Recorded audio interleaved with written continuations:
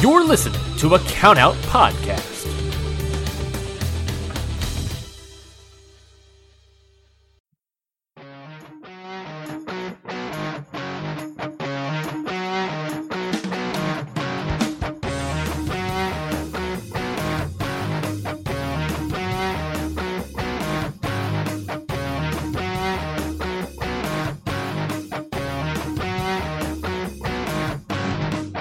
Everybody, welcome to Ring Post Radio. I am healthy like an ox, Ryan Knightsey, and with me, as always, is Voice of Wrestling Flagship's own Scotty Edwards. Scotty, how you doing? Doing great. Shockingly, I'm tired, but this is a whole hour earlier. In some ways, almost an hour and a half earlier than we usually start this show for various reasons. But we are here because Ring Post Radio doesn't sleep. I definitely don't sleep. And we have a lot of things to talk about today. And It's so funny because, last night I had the realization after finally watching All Bound for Glory. I was like, I'm going to get to talk about a WWE Extreme Rules pay-per-view and Impact Wrestling on the same show. And in AEW still burning. Oh man, this is great. And the New Japan. We're going to preview New Japan Declaration of Power as well. So oh yeah, featuring Tama Tonga. So, well, really winning here. Shout out to Tama Tonga, of course. So yeah, I don't think I could have asked for a better show to happen at 8 a.m. in the morning. Of course. No, look, there was big news last night at Extreme Rules. The Fiend is back, so we gotta get up. It's not the Fiend, Ryan. We gotta get it. We gotta get up. Calling him the Fiend. We gotta get up bright and early to get our takes out, get our takes in. Right at the crack of dawn. We gotta do that. It's what we're letting him into our lives. We're going down the rabbit hole. We're playing with puppets that come to life and sort of a Winnie the Pooh horror movie like creature. We're gonna hate what I have to say. Yeah. I don't know. We'll see. I don't know if our listeners will hate what we have to say per se. But we'll find out. Not about Bray Wyatt. I have nice things to say about poor Bray. Everything else, I don't have nice things to say. Well, let's get into Actually, the show. No, I watched the good old Donnybrook match. I have one good thing to say. That's good. Shout out Sheamus and Gunther, who are doing like a rivalry of the year right now. Oh shit, they might break through into like not real wrestling, but into other like companies. Like their rivalries legitimately like entering range of rivalry of the year in wrestling, not just WWE. They already walked away with it in WWE. Oh yeah, they already walked away with the match of the year for WWE. But I think they're now in like general rivalry of the year. It's been some great stuff. They've had 2 knee slaps. Yeah.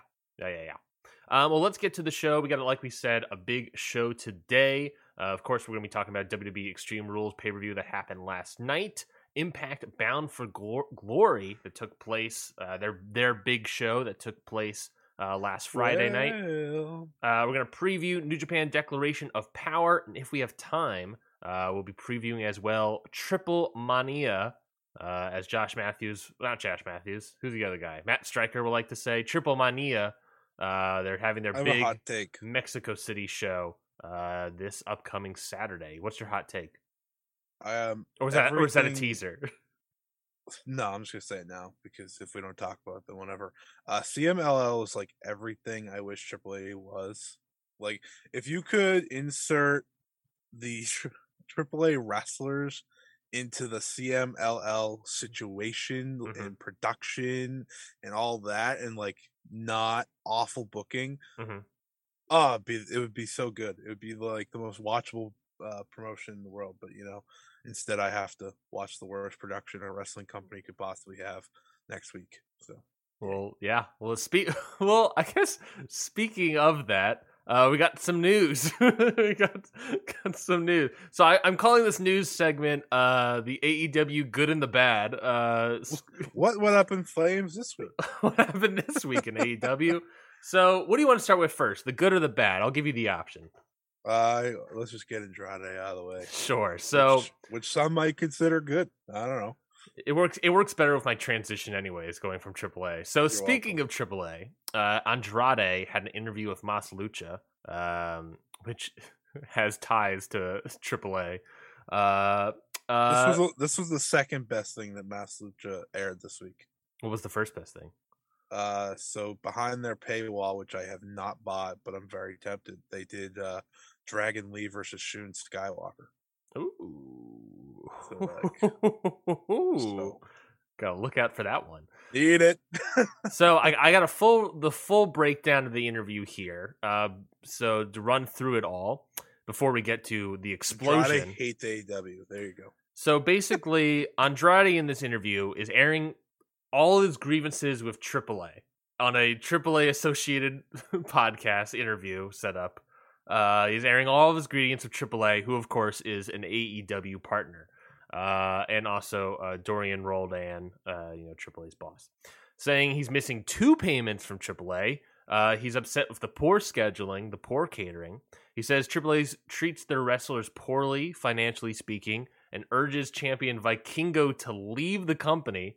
Believes that CMLL prelim guys make more money make the same amount of money as AAA main eventers. But he admits that he does not know how much money Vikingo makes. Says he's happy with his AEW deal mainly for the smaller schedule, but he wants to be booked better in championship bouts and all that stuff, and also that his schedule conflicts with his wife's. So he likes the smaller schedule, but doesn't like the schedule. He's frustrated about Forbidden Door. He understands that New Japan wants to value. I am too, man. Yeah, we all are. I'm still upset about it. He understands that New Japan wants to value their partnership with CMLL, but he doesn't understand why Lucha Bros then face Aussie Open a month later with no issues. Says he wants to wrestle in Noah. That's what I'm talking about. That's how we shape up Andrade. We send him to Noah and have him face Fujita, have him face all these guys. That he'll shape up no time later. He does also mention, and this is the big thing that got covered, that he has never had any issues with anyone in AEW locker room except for Sammy Guevara. Saying Sammy Guevara... Join the club, buddy. There's a long line. Saying Guevara complained about Andrade hitting too hard. That, obviously, for AEW and American audiences, was the big news talking point for people. Dana Brooke energy right there. Never forget when Dana Brooke said that Asuka hit her too hard. Yeah, Which course. I mean, I firmly believe. But. So Guevara then tweeted after that, that little news bite came out saying, quote, "You are a jobber, a favor hire, be grateful, bitch." Andrade then defended his comments, saying that if Sammy had a problem, then he should have said it to his face when they had a conversation, and that he will, quote, "beat his ass." Guevara says, tweeted that they never had a conversation, and that Andrade would be jobless if it wasn't for his father-in-law, Ric Flair. Jose the assistant chimes in, tweeting that he confirms that a conversation took place, while also promoting the Rampage match in said tweet. So in Tony Khan-esque delivery there. So don't know what's happening there. And then, of course, that's where the big explosion happened. My voice cracked. The 8 a.m. blues. Then on Wednesday, I am getting emotional. I'm sorry.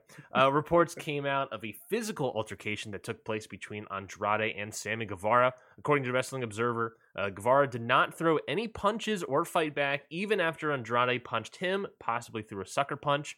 One account had Andrade spinning Guevara around, Guevara then pushing him, and Andrade punching him. Heard that there were 2 punches given by Andrade, but there was also no marks visibly seen on Dynamite on Guevara. So 2 punches were heard to be given, but we didn't see any marks. Andrade was then sent home following the incident. Yeah, Andrade was then sent home following the incident and reportedly told before the fight that he won't be fired if they got into a fight. So obviously that part remains to be seen. If you beat the shit out of Sammy Guevara, we will keep you signed. We'll keep you signed. Well, it's All right, sign me up. we had a whole conversation about this last week, so I'm Do you think of necessarily. how dumb that is, though? Like, just think about that out loud. If you fight him, you have no repercussions except going home. Oh yeah, that is yeah. It's part of the conversation you and I had last week about the Aleister Black situation, all that stuff. This obviously has been more elevated. Aleister Black's Malachi? Sorry, yes, my mistake. For now, Malachi Black being, that was more of just like, oh, he's upset and all this stuff. Andrade is like now physically assaulting other people. So a little escalated conversation, I guess. But yeah, it's on twofold, right? It's like, well, you don't want to set a precedent that beating up someone in the roster will get you fired, because then you just have people beating each other up left and right, and you get Johnny Hungy coming out with brass knuckles, just waiting just to fight back. This should be like I don't know. I feel like fighting people. Eddie Kingston didn't get fired.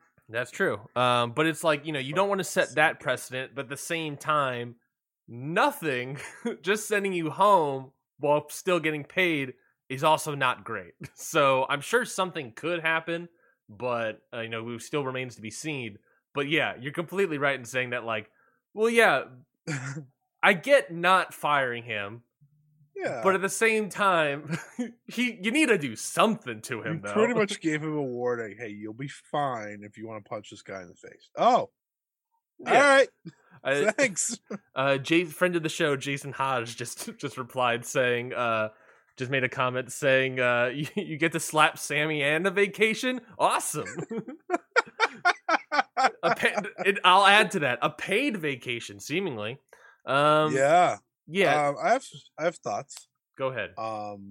Obviously this isn't Sammy Guevara's fault. I need to start off by saying that. Though, I will say, when it becomes a trend that you are the person that are angering people to fight them, you might be part of the problem. I'm not saying you were the problem this time. I'm not saying physical violence is the right choice, but this is at least two. I think the past couple months. I can think of two in the past couple months, but I can think of in his tenure third or fourth incident with this guy. Yeah, so like you're 29 years old, and I don't want to hear like the whole grow up thing anymore. Again, he's 29 years old. Yeah. He's a married man. Like he's figured out life. Engaged twice. Sorry, I had to say it. But to Andrade, I mean, Andrade is and always has been a guy like this. And I've seen, people kind of say like, oh, well, he has a nature of doing this. The only time he kind of didn't do this was in WWE. And I know he asked for his release at the end, but I feel like that was a little different by then. I mean, Vince McMahon wasn't using him. It's not like he was being used, right? Yeah. So it's a case of going to what Andrade was saying about I want to be booked better, blah blah blah. I think that's fair. Mm-hmm. Like I can't sit here and say Andrade's been booked perfectly and that he shouldn't be complaining about it, because like he hasn't been. Yeah. I mean, almost in some ways, Rush has been booked better, and I know Andrade's had injuries at times and honeymoons as well. Honeymoon, yeah. So he's had time off, and they've given him his time off, but I understand his frustration too, because you want to wrestle more and you want to be a bigger star because this is your thing. And listen, Andrade, since like after those first few months that he first came back, he's great again. Like he's awesome to watch. Yeah. So yeah, I would like to see Andrade win. I mean, I would have gave him the TNT title once upon a time, but now that he's fighting people, now that he's on-sighting people. Who the hell knows? I'm annoyed by all of it. Like ultimately, I'm annoyed. But then you watch Dynamite this past weekend, and you're like, so they're fine. Like they can just do that because the Ring of Jericho runs this shit, baby. Like, oh, and sorry to the people that Ring of Honor was said more than AEW. I know that broke some people's hearts on the Twitter machine, but you know what? I don't think they're saying Ring of Honor enough at this point. But in all seriousness, this all stinks. All the fighting's really annoying. It's really boring. Tony Khan, get your shit together. Yeah, that's that's about all I got to say. I mean, we're doing this every week now, so. It's classic, the classic stereotype of like parents and kids, the stereotype of like, my kids out of control. How do he's picking fights with other kids, all this other stuff.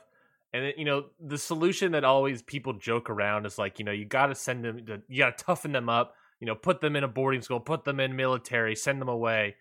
That's what I'm saying. That's my pitch here. Send them to Noah. Try to go to Impact. No, I was saying send him to Noah. He'll get straightened up. He'll get slapped around by Fujita, slapped around by Nakajima. He'll get slapped once by Nakajima and be wanting to go back to AEW. Just send him to Noah and make him happy there, I guess. Get him out of your company. Go over to Noah. That's, maybe revitalize that brand by one guy. I don't know. Have him. Noah would slap. Have him lose to Muto. Get Jack Morris a win over him. You do all these things. You got to do all these things to Andrade to send him over to Noah. I say, why not? If that's what he wants, to do, sure. He has no interest in working AAA at the moment. He would like to work CMLL, but that's a tougher political angle. Noah, sure, why not? Who cares? Just do it. Just go to Noah. They're already working with AAA. I believe they've had AAA wrestlers. I'm trying to remember if they have. But Dante Leon, I don't know who he wrestles for. I'm just saying they brought him over. He's a GCW original, baby. That's gross. It's just send him over to Noah. I don't care. That'll be fine with me. I'll get to see him wrestle. I'll get to see the shit kicked out of him. It'll be fun. It's a whole frustration thing with this guy, and it's just, you can't be picking fights. You also understandably don't want to set the precedent. I tweeted about it, where it's like, not only would it be a bad precedent to set for wrestlers, but a bad precedent to set for like other companies. Like Triple H can just call someone and be like, "Hey, go beat up Sammy Guevara, we'll hire you." Like, it's you can't do that.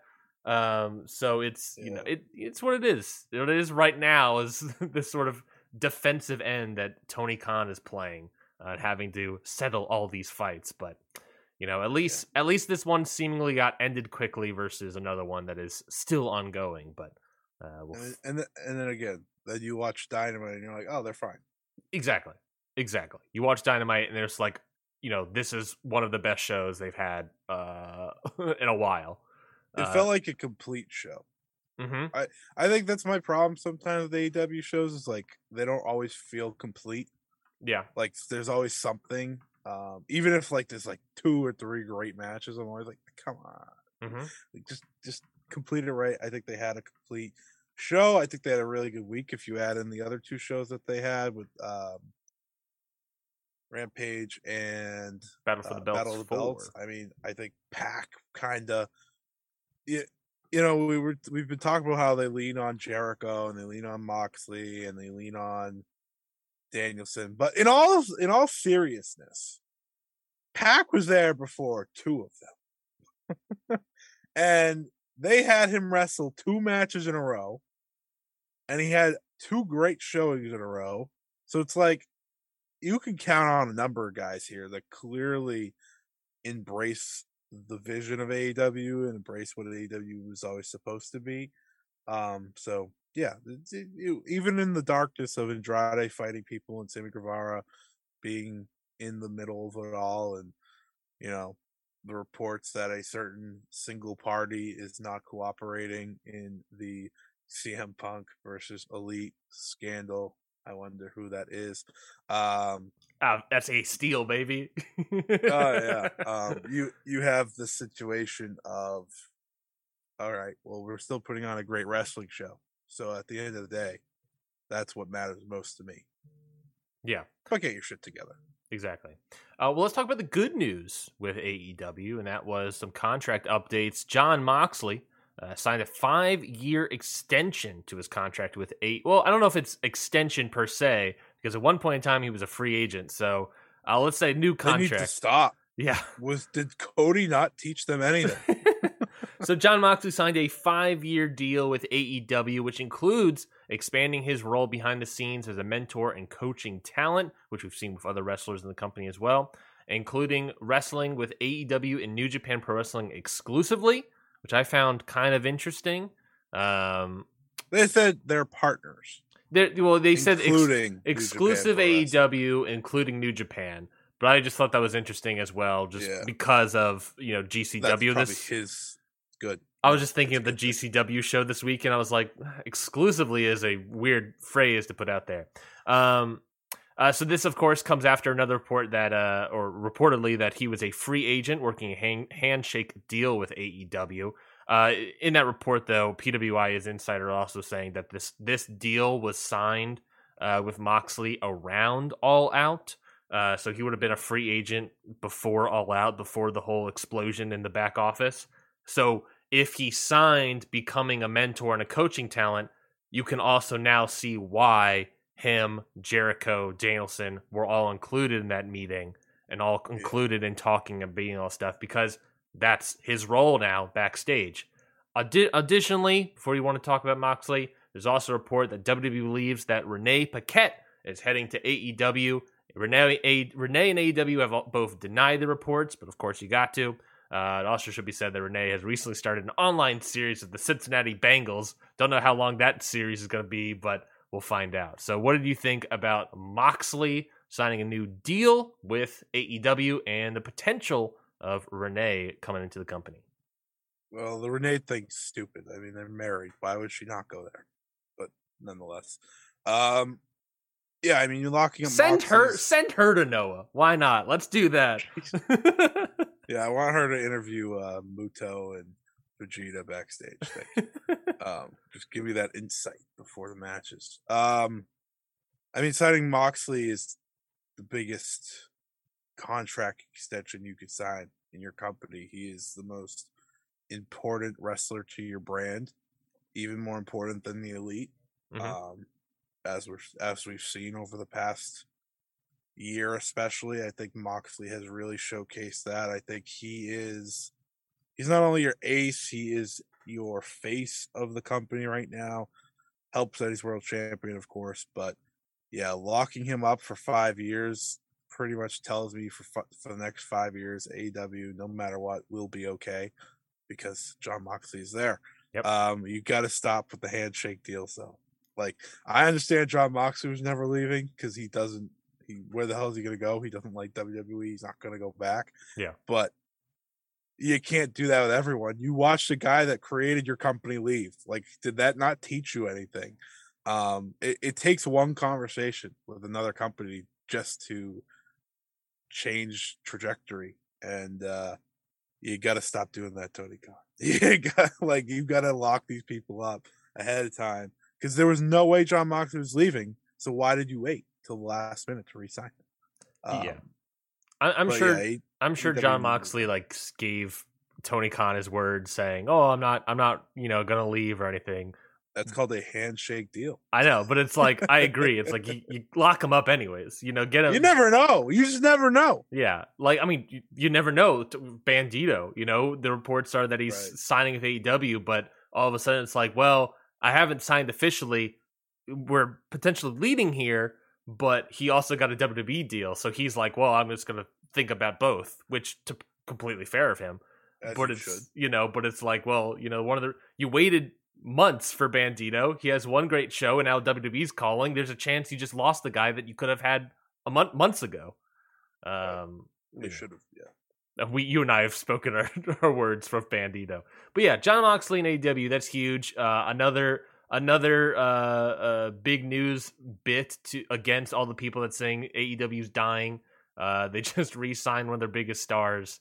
So I'm pretty sure they're going to be fine. That was their second best news of the week. What was their best news? That MJF is in fact him. And ripped. Yeah, he's in the best shape of his life. He is very good at the professional wrestling aspect of professional wrestling. Mm-hmm. I just stop. I know they're building a story here, but get the goddamn title on him. Oh yeah. Well, let's talk about, speaking about putting the goddamn title on him, let's talk about Extreme Rules. No, that's not something I want. I mean, it's not something if I you want. start off with the first match, which we rarely do, then yeah, we might actually be able to have that conversation regarding the hottest baby face in professional wrestling, Sheamus. Yeah, he's kill. I think it was. Did you watch the SmackDown match? No, I've not watched the SmackDown match yet. I heard it was also good. Dude, it was so good. Like, yes, commercials, whatever. I don't care. Yeah. The commercials didn't affect me because every time you came back, you were just like glued. And these crowds, not just this crowd in Worcester, Massachusetts, the crowd in Philadelphia, Pennsylvania, the next night was just as good for him. They love Sheamus. Sheamus is the most over wrestler in this company with Sami Zayn right behind him. A big weekend for the Gingers. I am now you're starting to eke into the camp of, should Sheamus beat Roman Reigns? Is Sheamus the guy? See, I thought about that, but like Sheamus should be Gunther. That's who he should beat. I agree. That's where we go. You have Sheamus beat Gunther. Great reign with the IC title. Sorry, Gunther. He loses it to some other guy. I don't know who. Yeah, that's fine. And then maybe he's at least do the Roman Reigns match. Yeah, you at least at this you gotta do it. You gotta do it. But yeah, I mean, at the same time, we're also Who's heading into the IC title line. So I watched SmackDown this week, which I never do. I skipped some parts. I was not watching Shotzi and Raquel team up, but they actually had a decent episode, and I kind of want to start there real quick because otherwise I'm not going to talk about it. So of course Sheamus and Gunther have another excellent, fantastic match. WWE's one of WWE's best TV matches of all time. Not even a question for me. So that was fantastic. That ended the show. They had this like great like weird thing where like I'm sure everyone's seen it by now, where Walter like fake taps out, yes, like type thing, and that like creates controversy, and that was really well done. And he actually cheats to win, which is something that, like, to the story, that's not something he does because he respect the mat and all this stuff. But Sheamus is like that unstoppable that he has to now. So I think I really like that aspect of it. But like I said, Sheamus just white hot heat fire for him. Like when he's doing the brogue thing and they're yelling it back at him, it's like, oh my god, what is happening? This guy has been around forever, and they were going through his accolades during the match. Like 4-time world champion, Money in the Bank winner, Royal Rumble winner, United States champion, tag team champion, multiple times with the Bar. I was like, man, this guy's just had himself a career. And the IC title, of course, is the last block to that, which makes this all exciting. But they brought in Legado del Fantasma with Zelina Vega, which is actually fantastic. Like, just seeing them, I was like, oh, this is gonna work really well. Instead of Elektra Lopez, because she's bad. LA Knight's back. Yeah.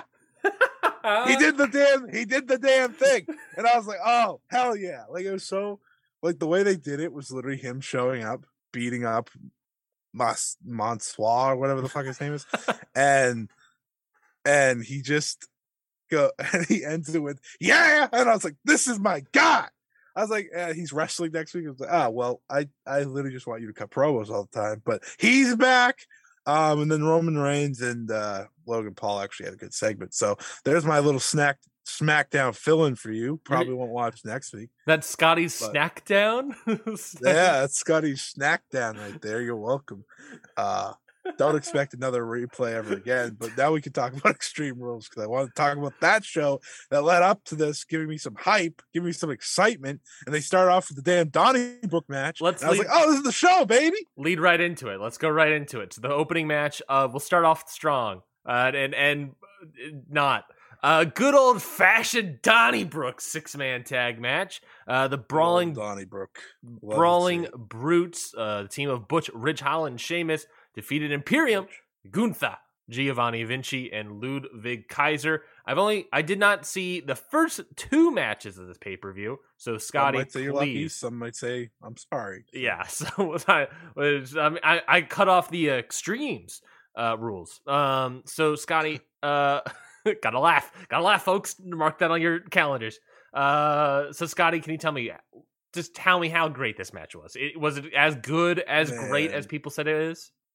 Man, there's something of when a crowd's genuinely hot for something, genuinely excited for something, it raises a match to another level.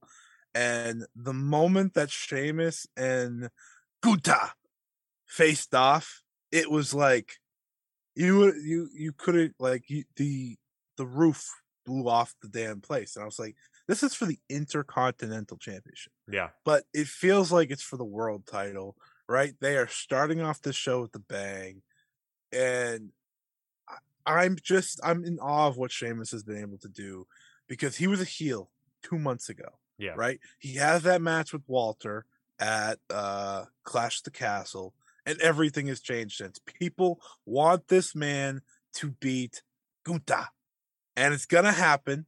It has to happen now, because they ended up winning this match, of course. Pete Dunne and Ridge have been great, I think. Just being his support crew. Like, I think Pete Dunne's time will come. Like, I think he will be Pete Dunne again soon. Yeah. But it's like they're in the situation where it's like, well, we can't really switch him right now because this is all working so well. Yeah. Imperium, of course, was great. Giovanni Vinci, Fabian Eichner, of course, is so good. Yeah. He so just is underrated. in matches and he does stuff, and I'm like, where did they find this guy? He's I've never heard of him. So incredibly underrated. Like, it's just, he's like, oh my God, he's so good. Like, it was excellent. It was an excellent way to open the show. And they had the right idea. It's like, let's kick off the show hot. But man, they did not have anything the only thing that matched that energy was the final segment of the show. Yeah. That's it. Everything else couldn't come close. And maybe like Beth Phoenix. But like that might have been like the crowd wanting to cheer for something by then. That might have been the crowd waiting 25 minutes to cheer for something. Yeah, they were like, we need something here. Yeah, there were 2 30-minute matches this past weekend on big US pay-per-views. One was really great, and one was an I Quit match. Yeah, I'm glad to hear that opening match was great. I'm very excited. I think, I don't know, remember if we were... It's a lot of fun. I don't remember if we were streaming when we said this, but it's obviously, Gunther and Sheamus are already like match of the year for WWE, but this is like turning into like rivalry of the year, not just WWE, but like a good top 5 contender for across the board for rivalry of the year. They've Triple H comes in, turns Sheamus face, do the IC title storyline, a storyline that I've been thinking, why are we not doing this storyline? Because it's right there. It immediately makes the IC title important. You have now with Gunther, you make the IC title more important, and now you just have Sheamus doing like the Cody Rhodes-esque thing of, I want the title. I say Cody Rhodes because seemingly he was the only guy at one point in time that wanted a title. But now Sheamus is going after the IC title, the only thing that he's missing, and it's all working. And the crowd is obviously into it, showcasing that when titles are important, the crowd also want titles to be important because they want to have the same motivation, see the same result as the heroes of our stories. They want to be a part of it with Sheamus, and they are, and has been doing a great job. And I want to see the data on like movement of ratings, all this stuff, because I hope this thing is drawing as much as it is making great matches. I got chills during this match because literally when Sheamus starts doing the brogue thing, everyone stood up. Yeah, baby. In the arena. Yeah, baby. And they're all doing it with, like, they're all saying it with him. And I was like,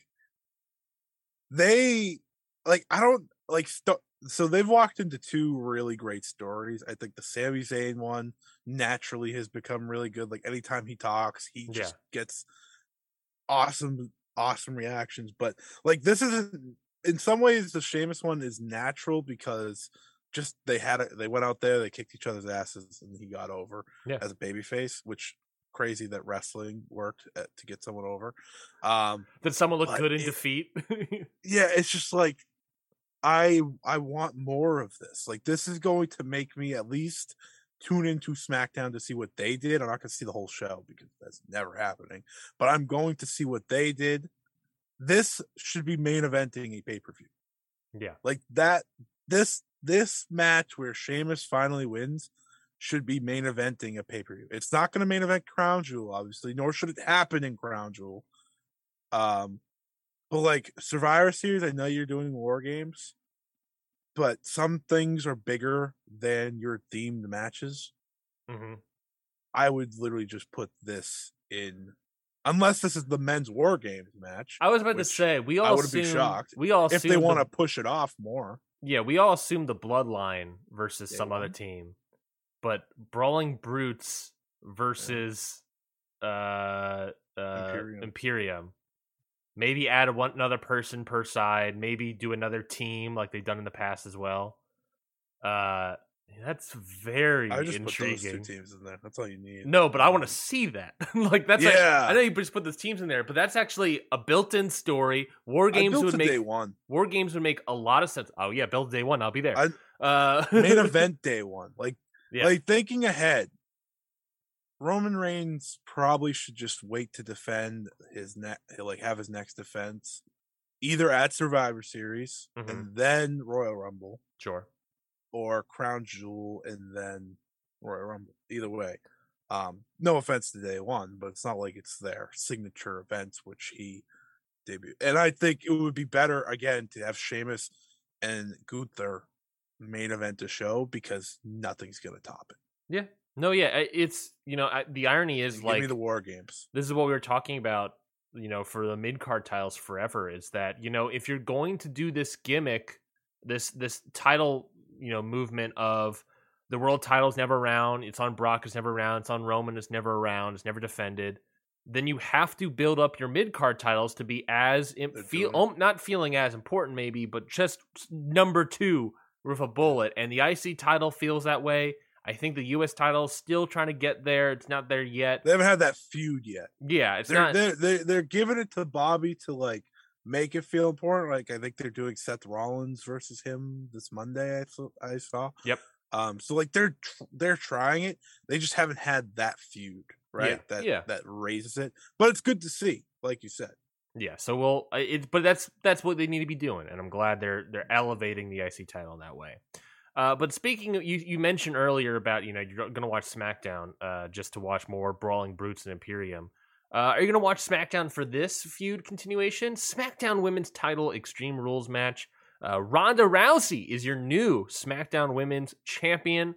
She defeated Liv Morgan in 12 minutes and 48 seconds. Scotty, again, I did not watch this match. Some people might be happy that I did not watch this match. Scotty, are you happy that I didn't watch this match? Or do you wish you were me?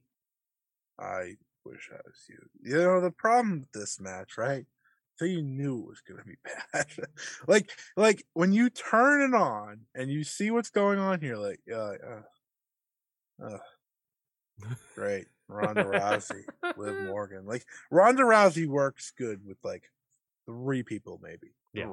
That's it. And I promise everyone that is not Liv Morgan. This was one of the worst championship matches of the year in wrestling. Maybe the worst. It was awful. Liv Morgan's bad. Like Liv Morgan was the main problem in this match. She looks so out of place. She's so slow. She's just and I'm someone that I thought, give Liv Morgan a chance. Why not? People like her. She's over. She didn't look this bad in a lot of matches she had. Maybe it's working with Ronda that doesn't help at all because, Ronda's very, she's very specific in the way she works. You need someone to carry her through or it's going to be bad. This was the worst rated match on the show via cage match for those wondering.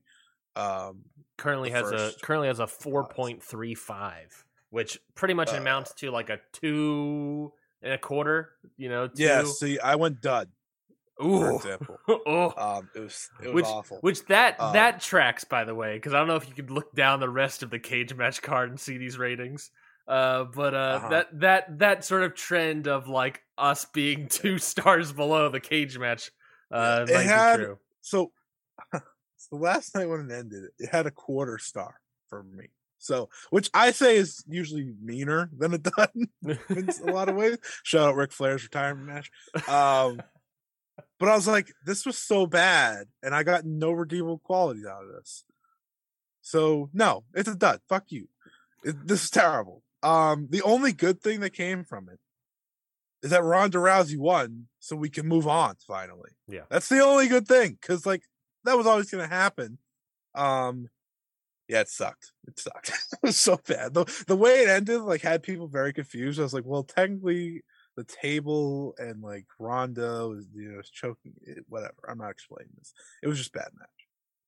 That's disappointing to hear. It's, Liv is someone that I've enjoyed wrestling sometimes. I also think she is still not a world champion. She's not a world champion. I've enjoyed Liv Morgan in the past, but it's the realization of like, yeah, she is great as a nice little mid-card wrestler. But when you give her a world championship, she is not able to carry people or do these sort of things. She's entered her Harley Quinn era now, so that sucks. Yeah, she. And we're just gonna put Liv Morgan onto the pile of people that wanted them to be world champions, and as soon as the reign ends, they no longer calling for it. We're just gonna put Liv Morgan on that pile. So, Nikki ASH. Big E? Let's say Big E a little bit. Big E doesn't count. Big E got screwed. There's a difference. Big E was like a good wrestler in his reign. He just didn't get a shot. Yeah. Like Liv Morgan got some shots here. She had multiple title matches. I don't remember any of Big E's title matches. And I will never forget this Liv Morgan title match. So. As long as I want to.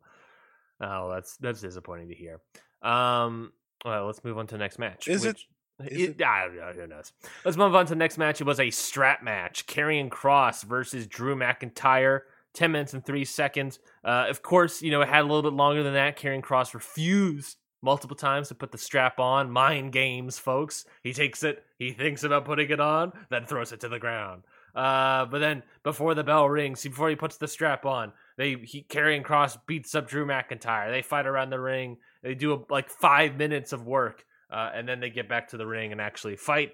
The match is fine, hard hitting, hitting each other with the straps. It's just so suplex stuff, super boring.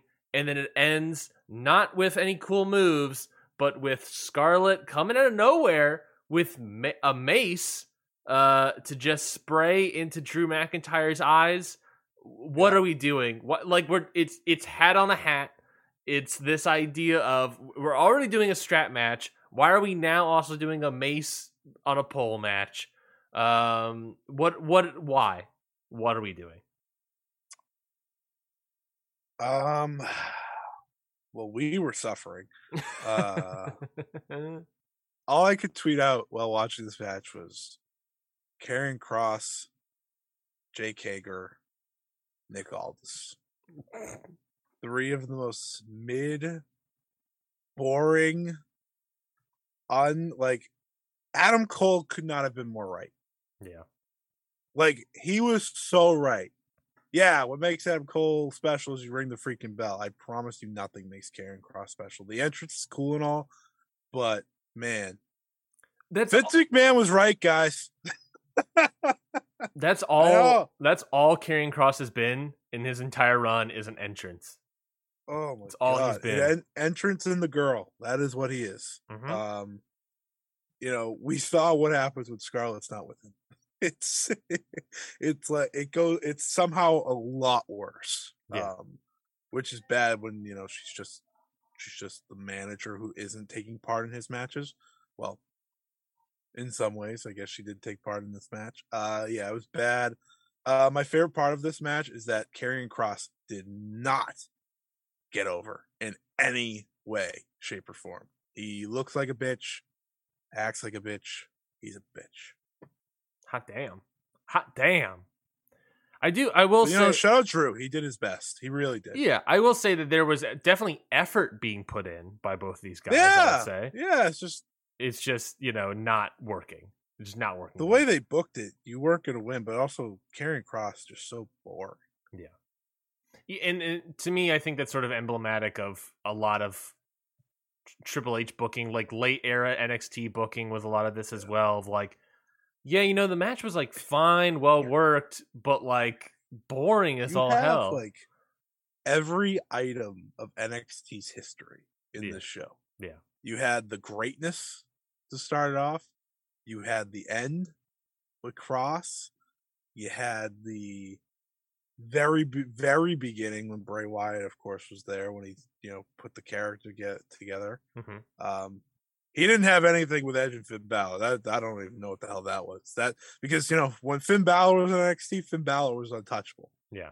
So I don't know if that's NXT booking. That was just some WWE booking. But yeah, we can move on. We're better. Please.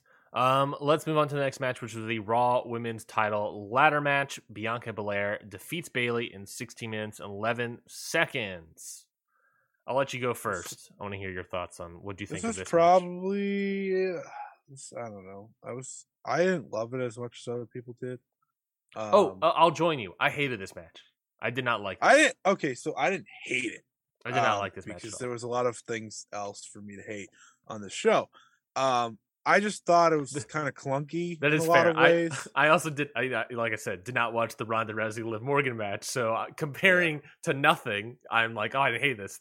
So like, some people thought this was great. Some people thought this was like their best match, and I was like, well, their Hell in a Cell match is so much better than this. It just didn't work. It just didn't, like, because of the way they booked it. It almost felt like Bayley had to win, and she just didn't. So it's like, not only did you do the damage control involvement, you did that. You tried a lot of things, and some things just didn't pan out. Like, that's just the truth.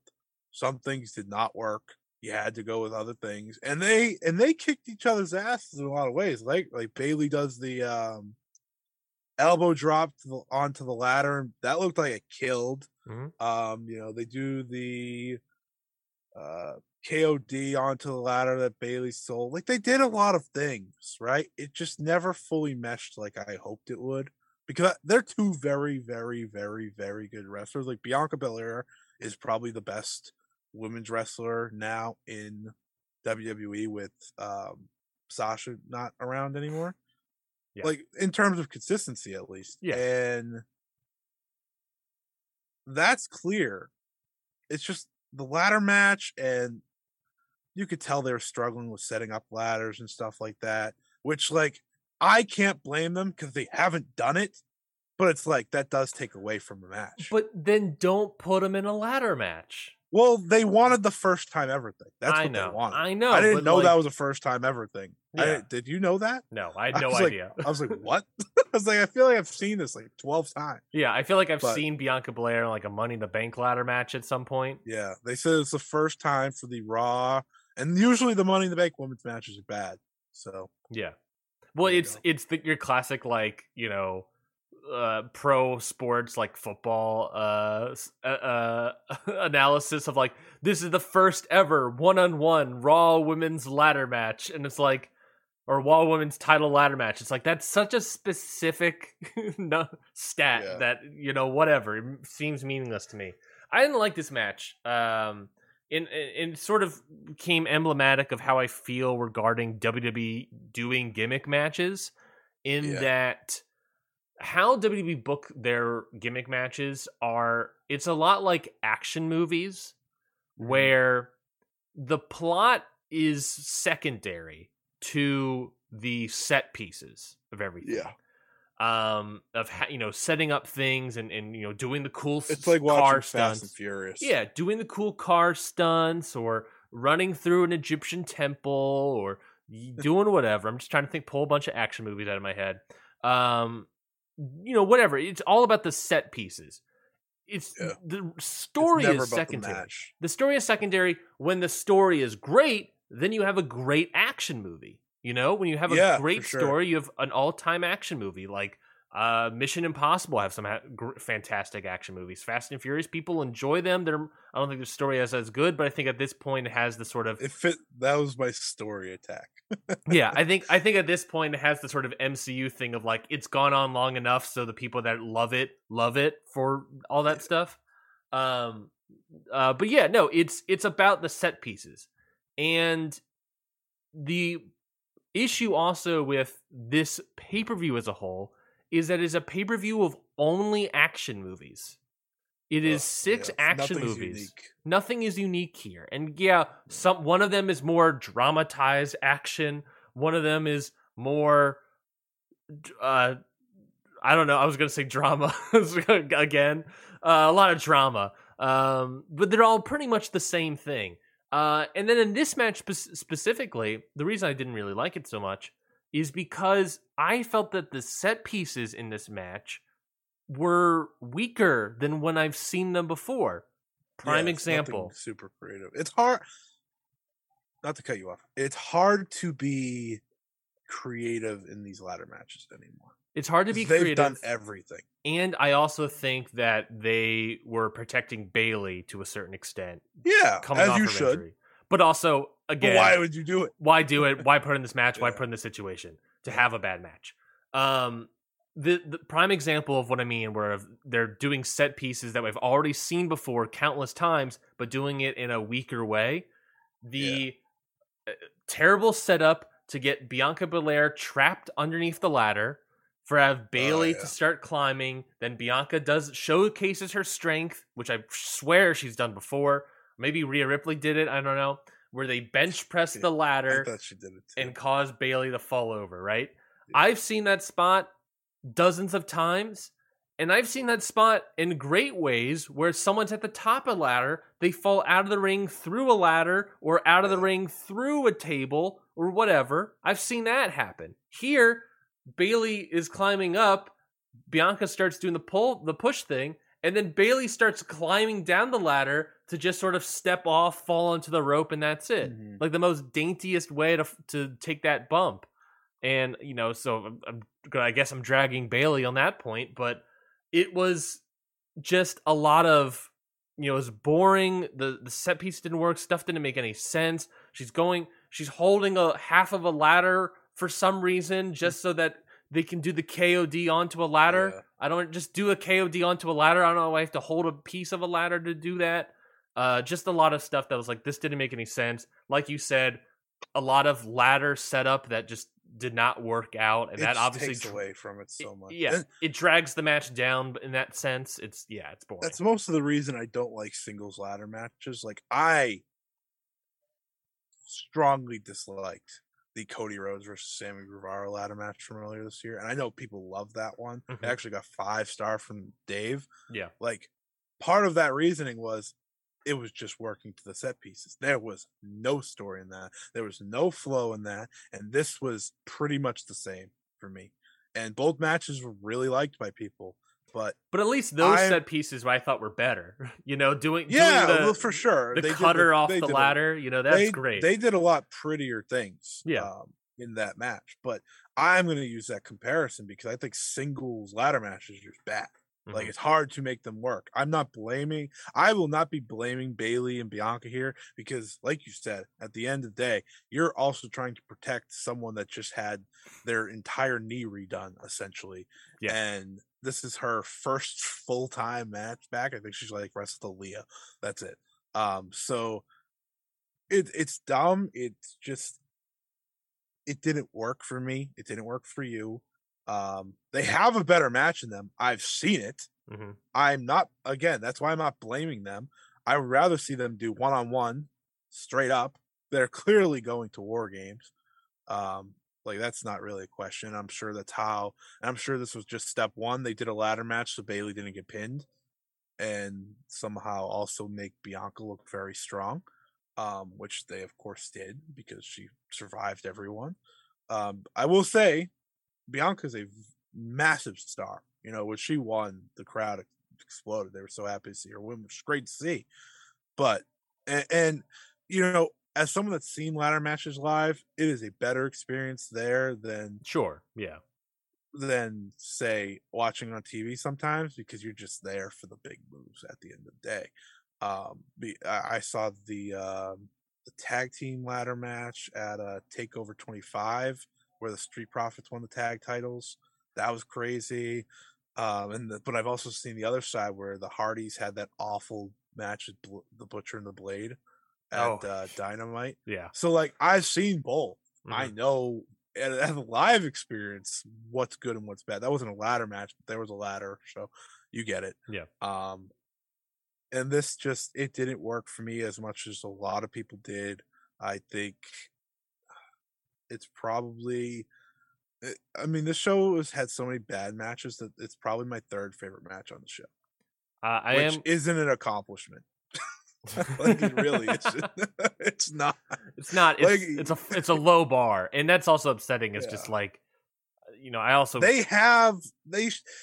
on paper this show could have been good, but with all you said it perfectly. Extreme Rules is a show of stips, and I remember when people would like complain that there were matches that didn't have stips on the show, like a few years ago, and I was like, why? Yeah. Why are we complaining? I like normal wrestling. It's different than action movie set pieces that we just talked about. You know what Extreme Rules is? Extreme Rules is a way for them to sell tickets to a show that does something different from their normal shows. That's what it is. And even if we don't like it, that's what they're going to keep doing because there are people that do like this. Yeah. And that's fine. Like, trust me, I'm very confident that, you know, we left Clash of the Castle saying this was one of their best shows of the year, I think. Yeah. Maybe we did. I don't know.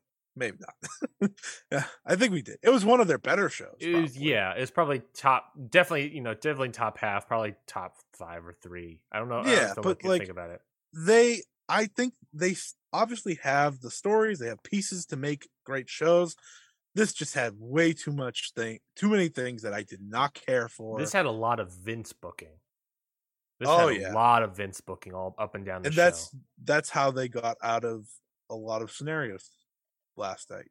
And that plus plunder equals nonsense. But let's get to the absolute drag of this show. This match will never leave my brain because this match is still happening. Actually, I'm pretty sure it's still happening. The I Quit match. Finn Balor defeats Edge. Dave Meltzer tweet. I'm ready to commit water torture to end this match or whatever he said. Oh man, that happened again last night. Of all these people tweeting out how much this match stunk, and then seeing a couple people in the media cage match Twitter is just landscape blowing my mind. Yeah, cage match. The Twitter account had to say like, "Listen, we don't know what's going on here."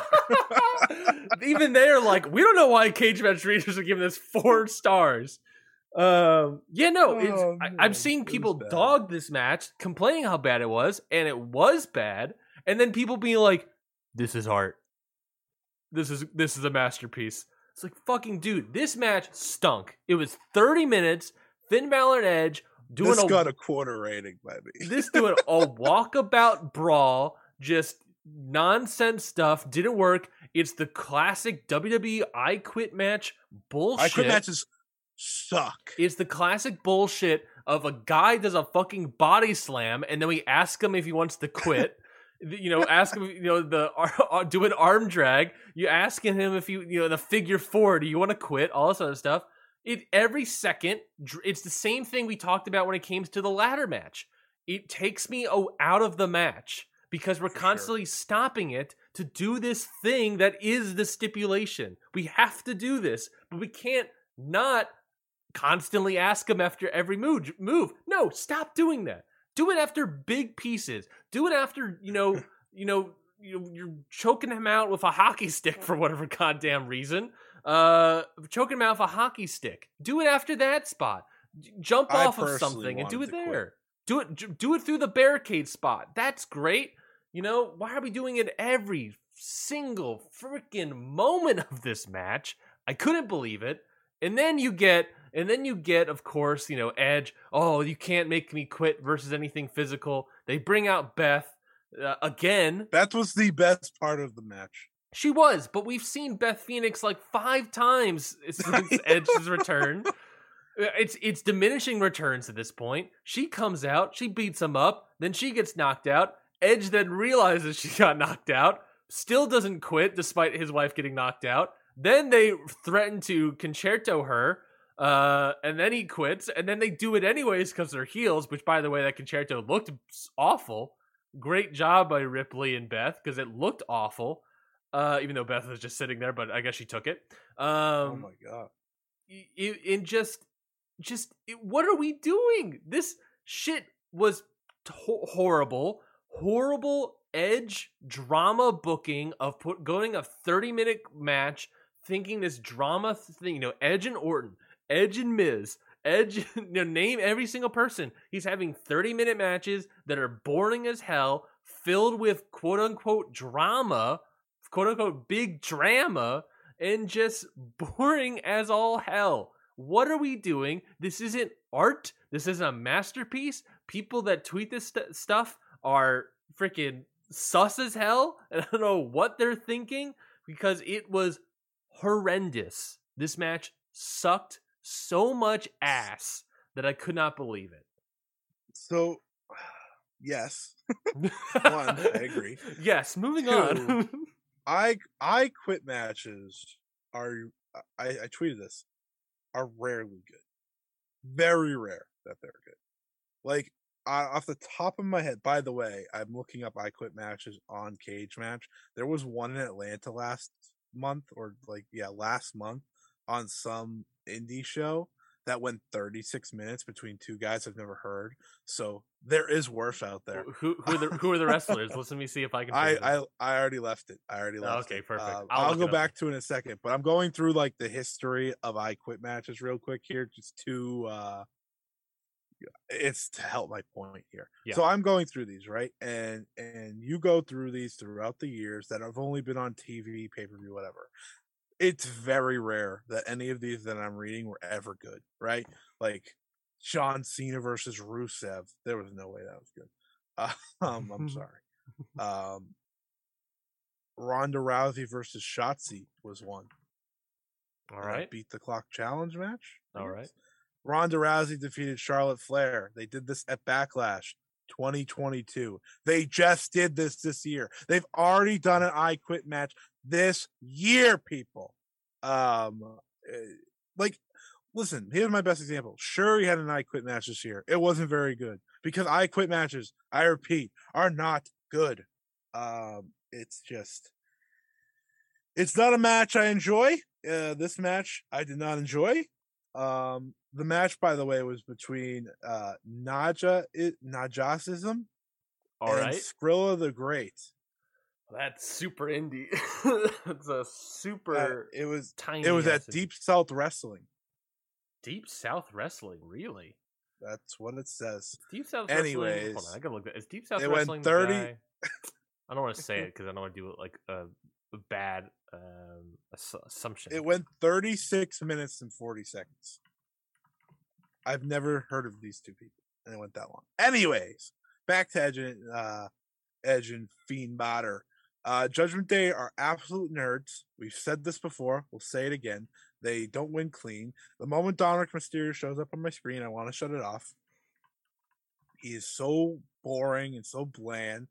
Rey Mysterio somehow died, I guess. Like, he never got up. Forgot after that attack.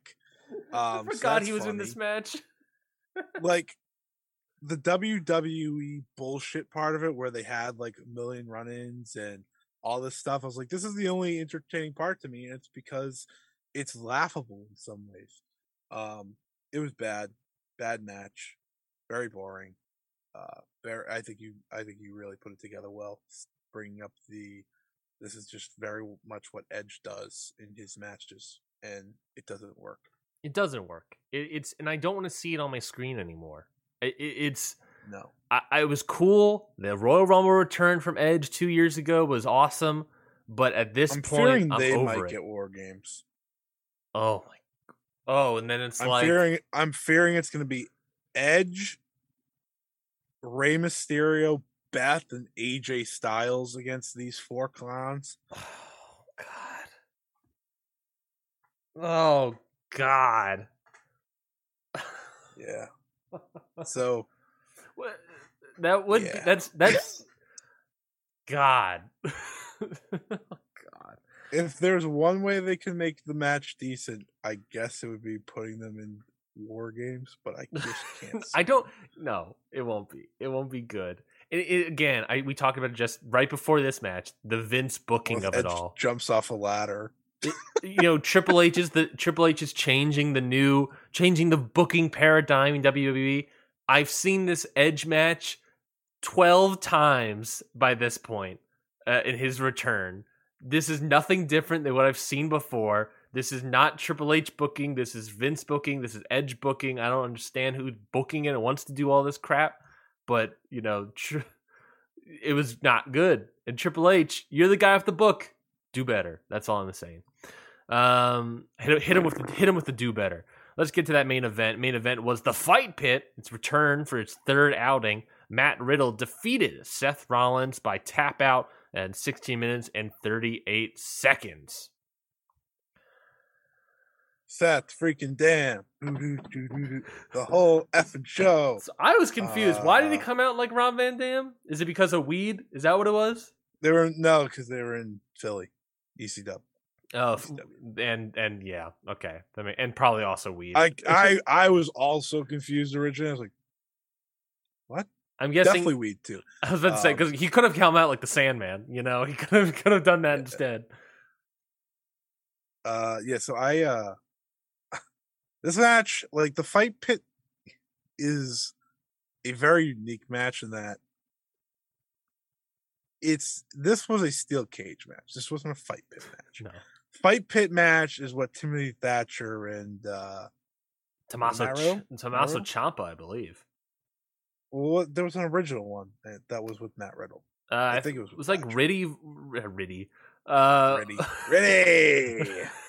want to. Was that Oni Lorcan or something? I don't know why I think it's Oni Lorcan. Let's look this up. Fight Pit. I think it was Thatcher. I think he was in both of them. Let's see. Now I have to check. Yeah, it was Thatcher. Thatcher won both of these. Yeah. I like that this is Matt Riddle's match, but Thatcher won both of the Fight Pits. So like that was awesome, right? That was cool. Mm-hmm. Let's do a Fight Pit match let's do a Fight Pit match in Noah. Let's do that. That's what I'm talking about. Fujita versus Thatcher. Nakajima. Oh. Yeah. Now we're talking. Sorry, I went pure violence. This was my second favorite match on the show, and again, it's not that much of an accomplishment. To me, this wasn't like bad in the aspect of like action. Yeah, it was bad in the fact that it was a Fight Pit match, right? Because like it felt like a steel cage match where they just, and that's what I expected because it was Seth Rollins, and I didn't expect him to go in there and play MMA fighter.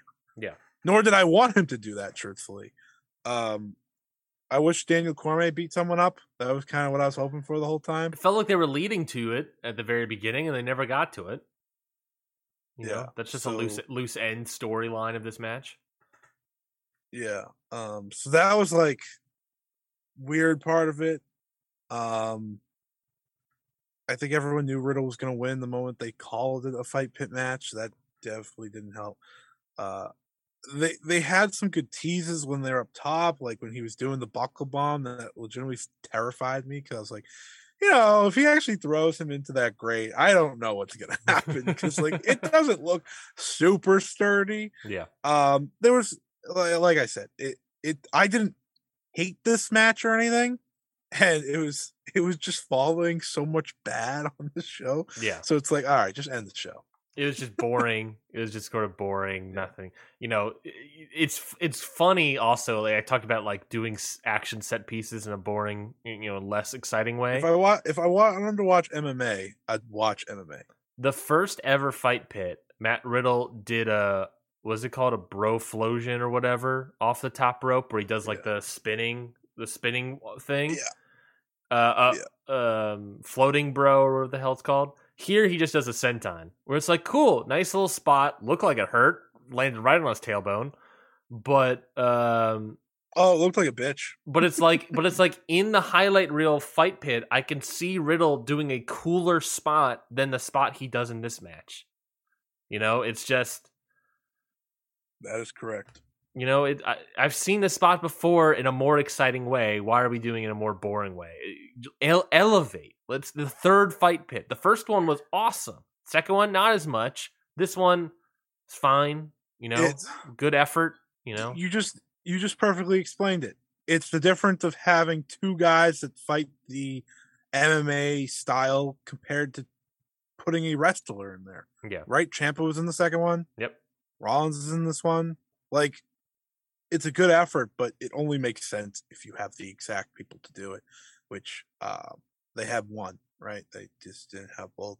Good for Riddle, of course. You know, getting his win back, something he definitely needed after Seth Rollins kind of bitched him out the whole time. I will say, Seth Rollins puts a lot of people over, has all year. Oh yeah, he was one of the few pluses usually of the times I watch these shows. Yeah, let's just get to the main part. Well, the main part of the story is the show's over. Everyone's gonna hate when I praise this. The show's over. The little bug comes up at the bottom of the screen to just tell you, oh, the show's over. Then the lights go out. Michael Cole, hey Corey, are we still on the air? Corey doesn't respond. Hey Corey, are we still on the air? Love that. Then we got, you know, the Fireflies that popped coming me. out. I won't lie to you. That popped me big time. I was like, oh, that's hilarious. Yeah. Fireflies come out. The whole world in his hand starts playing. We get these extreme zoom out, zoom ins of the Firefly Funhouse characters coming to life. We get a Winnie the Pooh horror movie esque Huskus. We get a vulture guy. I forget his name. We get Abby the Witch. He's a buzzard. He's a buzzard. We get the Ramblin' Rabbit. The Ramblin' White Rabbit, I guess. Terrifying Ramblin' Rabbit, by the way. We got all those lore drops all over the place. We had the Fiend. And then a person dressed up as the Fiend. Well, before we had the Fiend, we had a deflated head on the commentary test. It was the burned version of the Fiend. Remember when they burned him? Yeah. Do you remember when Randy Orton burned the Fiend? The only thing they were missing was Alexa Bliss. Yeah, she was nowhere to be found. Put Alexa Bliss in the crowd. It's like, what's that? just normal though, just like not dressed up in any way, just like wearing a normal clothes, street clothes. Then you get some random indie wrestler in a Fiend mask going like, that he obviously bought on WWEshop.com, and everyone popped because they thought that was the Fiend, but it wasn't. Instead, we cut to a door. All right, the forbidden door, if you will. Everyone's gonna hate this. I loved the abandoned Firefly Funhouse. I did. I was like, this is great. All right, this is great. So we get the forbidden door. With it looks very aquatic. It looks, you know, Andrade was knocking on it. He was trying to open it. He couldn't open it. Andrade was doing a spinning elbow to the door. Couldn't get it open. Yeah. And then we cut to. I'm doing this all from memory, by the way. They cut to. This is pretty good. I can't believe I remember all of this. They went to the abandoned the abandoned fun house where it's, you know, the cobwebs everywhere. All the puppets are just hanging out. Can't believe they still have the set, but I guess it was in a warehouse somewhere. And then the TV turns on. Then you get a spooky static stuff, and then you get Ethan Hawke in a mask Hawke from the black phone pops up talking. Did you understand a single word he was saying? I think he said, like, I think it was follow the buzzards. Sure. I have no idea. Could not understand a single word he was saying in this mask. Terrible.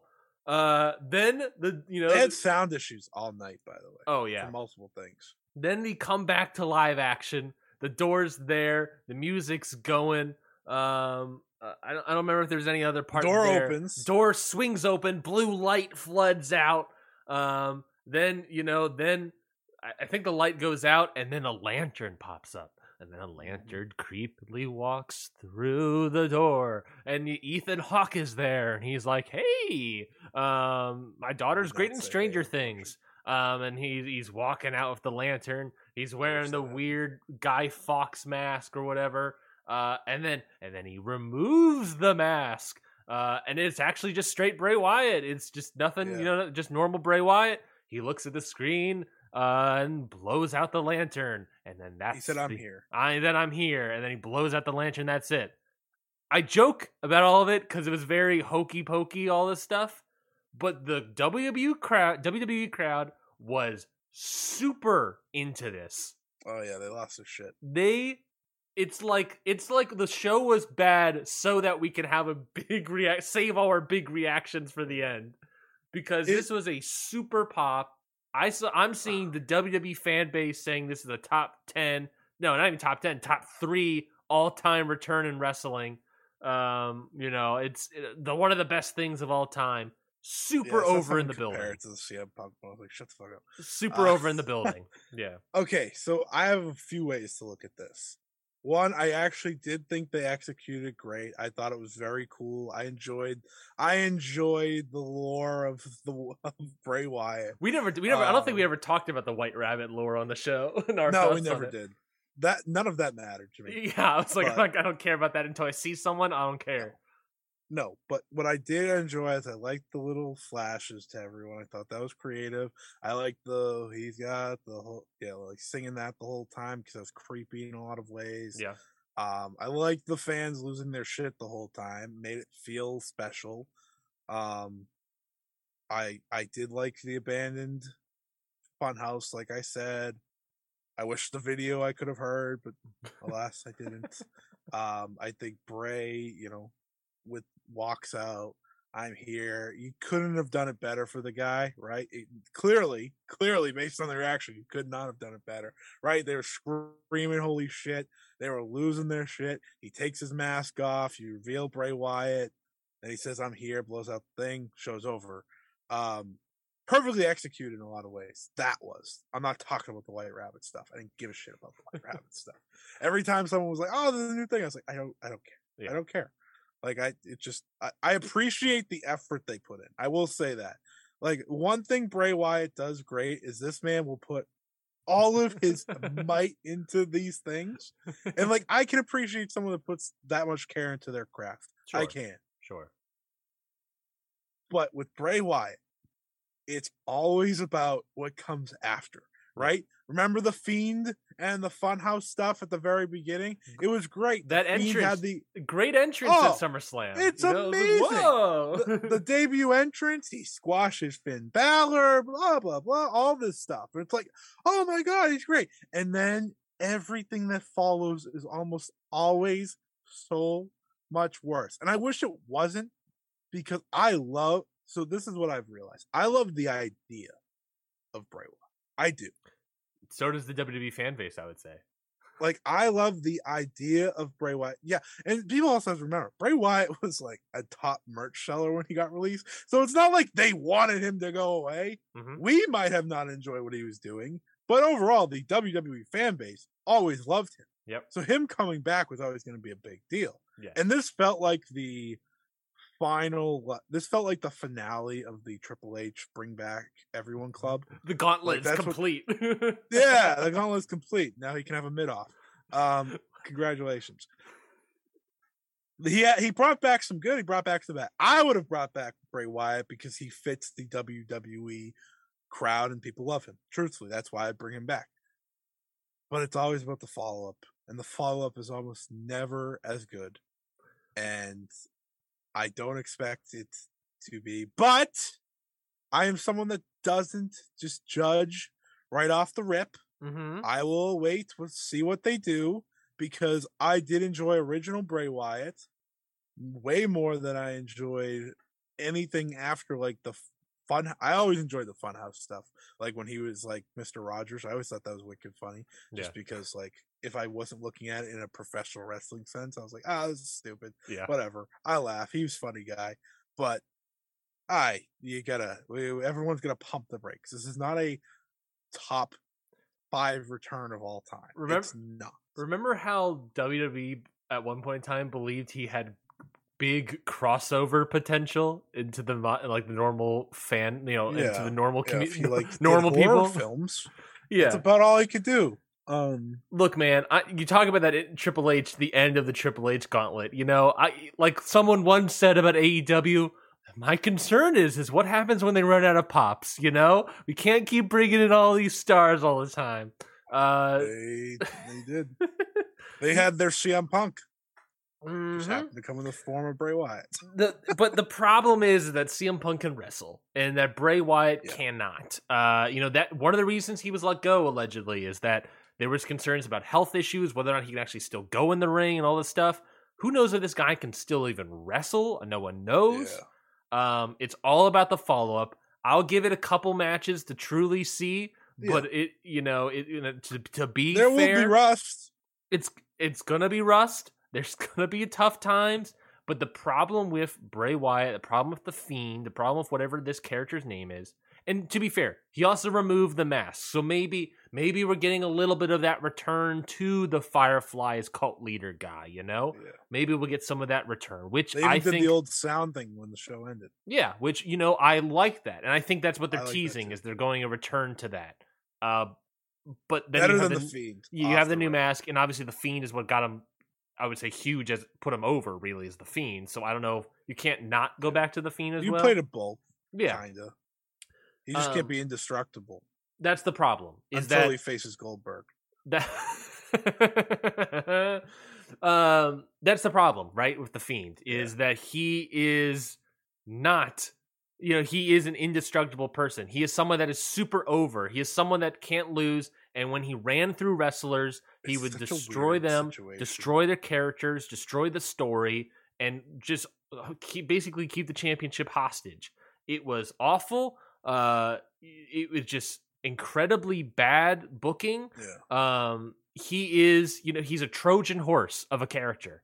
He feels great and powerful, and he's obviously super over. He's going to make a bunch of sales and stuff. He's going to move the needle, but which matters. At the end of the day, as wrestling fans, we can say what we want, what we expect, but that is like over everything. It matters, but at the end of the day, that's why Logan Paul's here. That's true. But again, Logan Paul, great wrestler though. At the end of the day, Logan Paul can also wrestle. CM Punk can wrestle. The Fiend, Bray Wyatt, at the end of his run, could not wrestle, and now we'll see. But I'm not excited. I'm not into it. I'm glad the Fiend is in WWE because then it's just like great. He's not going to be in AEW. He's not going to be anything else I watch.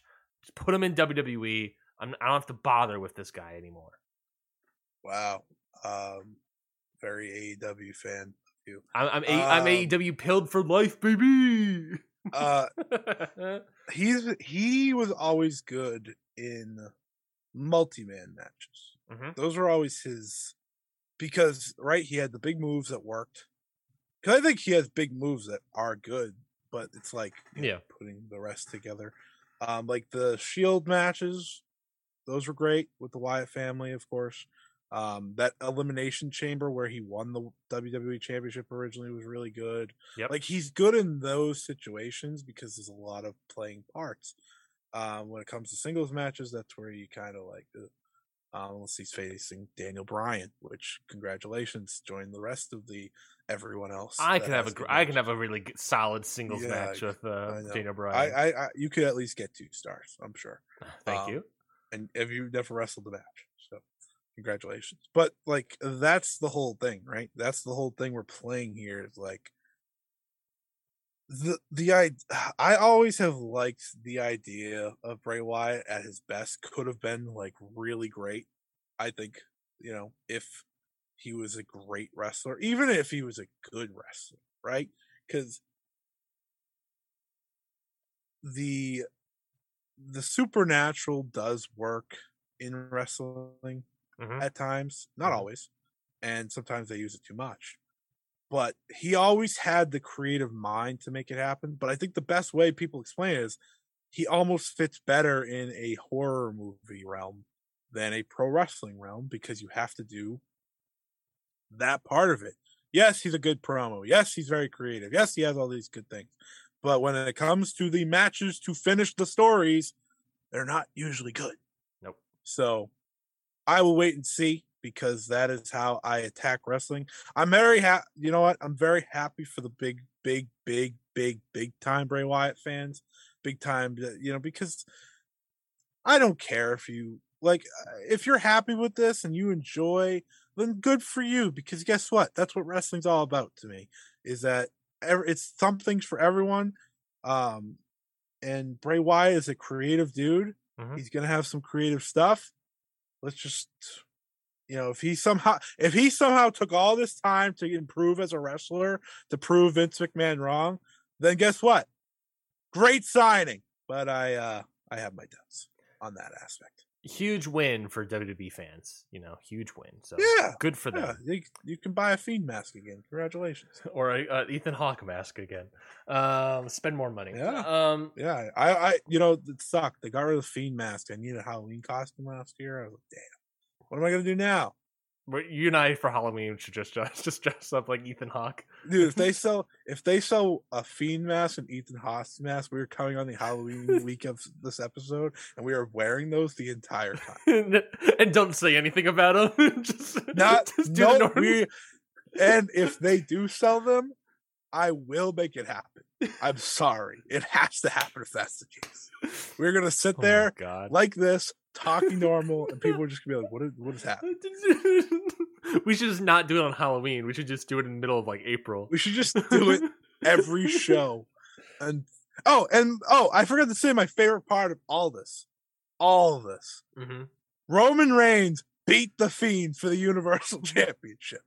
The Fiend, since then, has been burned alive, got screwed by Alexa Bliss at WrestleMania, went on hiatus, got released, made some weird tweets, got teased for Impact Wrestling. Yep. Got teased for AEW at the Fear of Men. Returned to WWE. And Roman Reigns is still the Universal Champion. An accomplishment. You got to acknowledge him, man. A truly legendary reign, just if you look at the career of Bray Wyatt. Oh, man. Well, we spent an hour and a half talking about this. The Fiend died. Sorry. Yeah, we did. We got to move on. It was a great show for topics. It was a bad show for everything else. Mm-hmm. It was a bad show if you like wrestling. Well, let's talk about a show that also had mixed results, I guess, for different reasons. Impact Wrestling's Bound for Glory. Oh, Impact still made the worst decision of the weekend. I want everyone to know that. I just craft on this show, and I'm about to praise a lot of Bound for Glory. Yeah. But Bound for Glory still had the worst decision of the weekend by a big amount. So Bound for Glory took place, and we'll kind of go a little fast here as well, but it started off the show with Thank God we started early. Impact X Division title match. Frankie Kazarian defeated Mike Bailey. So Mike Bailey not able to get only that topic left. Well, we had Declaration of Power in AAA, but I'm definitely cutting AAA at this point. It's okay. The show's kind of yeah. It'll be a better review. Yeah, I agree. You're welcome, everybody. Impact X Division title match. Frankie Kazarian defeats Mike Bailey. Mike Bailey doesn't get the record. Frankie Kazarian is now your champion. Oh, wait, what's this? Apparently, in the press conference, post press conference, I can't find the actual thing. I saw a tweet about it, but apparently, Frankie Kazarian is no longer your X Division champion, Scotty. Apparently, Frankie Kazarian went up to Scott D'Amore, said, it's been great winning this, but the reason I came back to Impact is the only thing I haven't done is won the world title. So he implemented Option C, which is vacating the X Division title so that he can have a world title shot.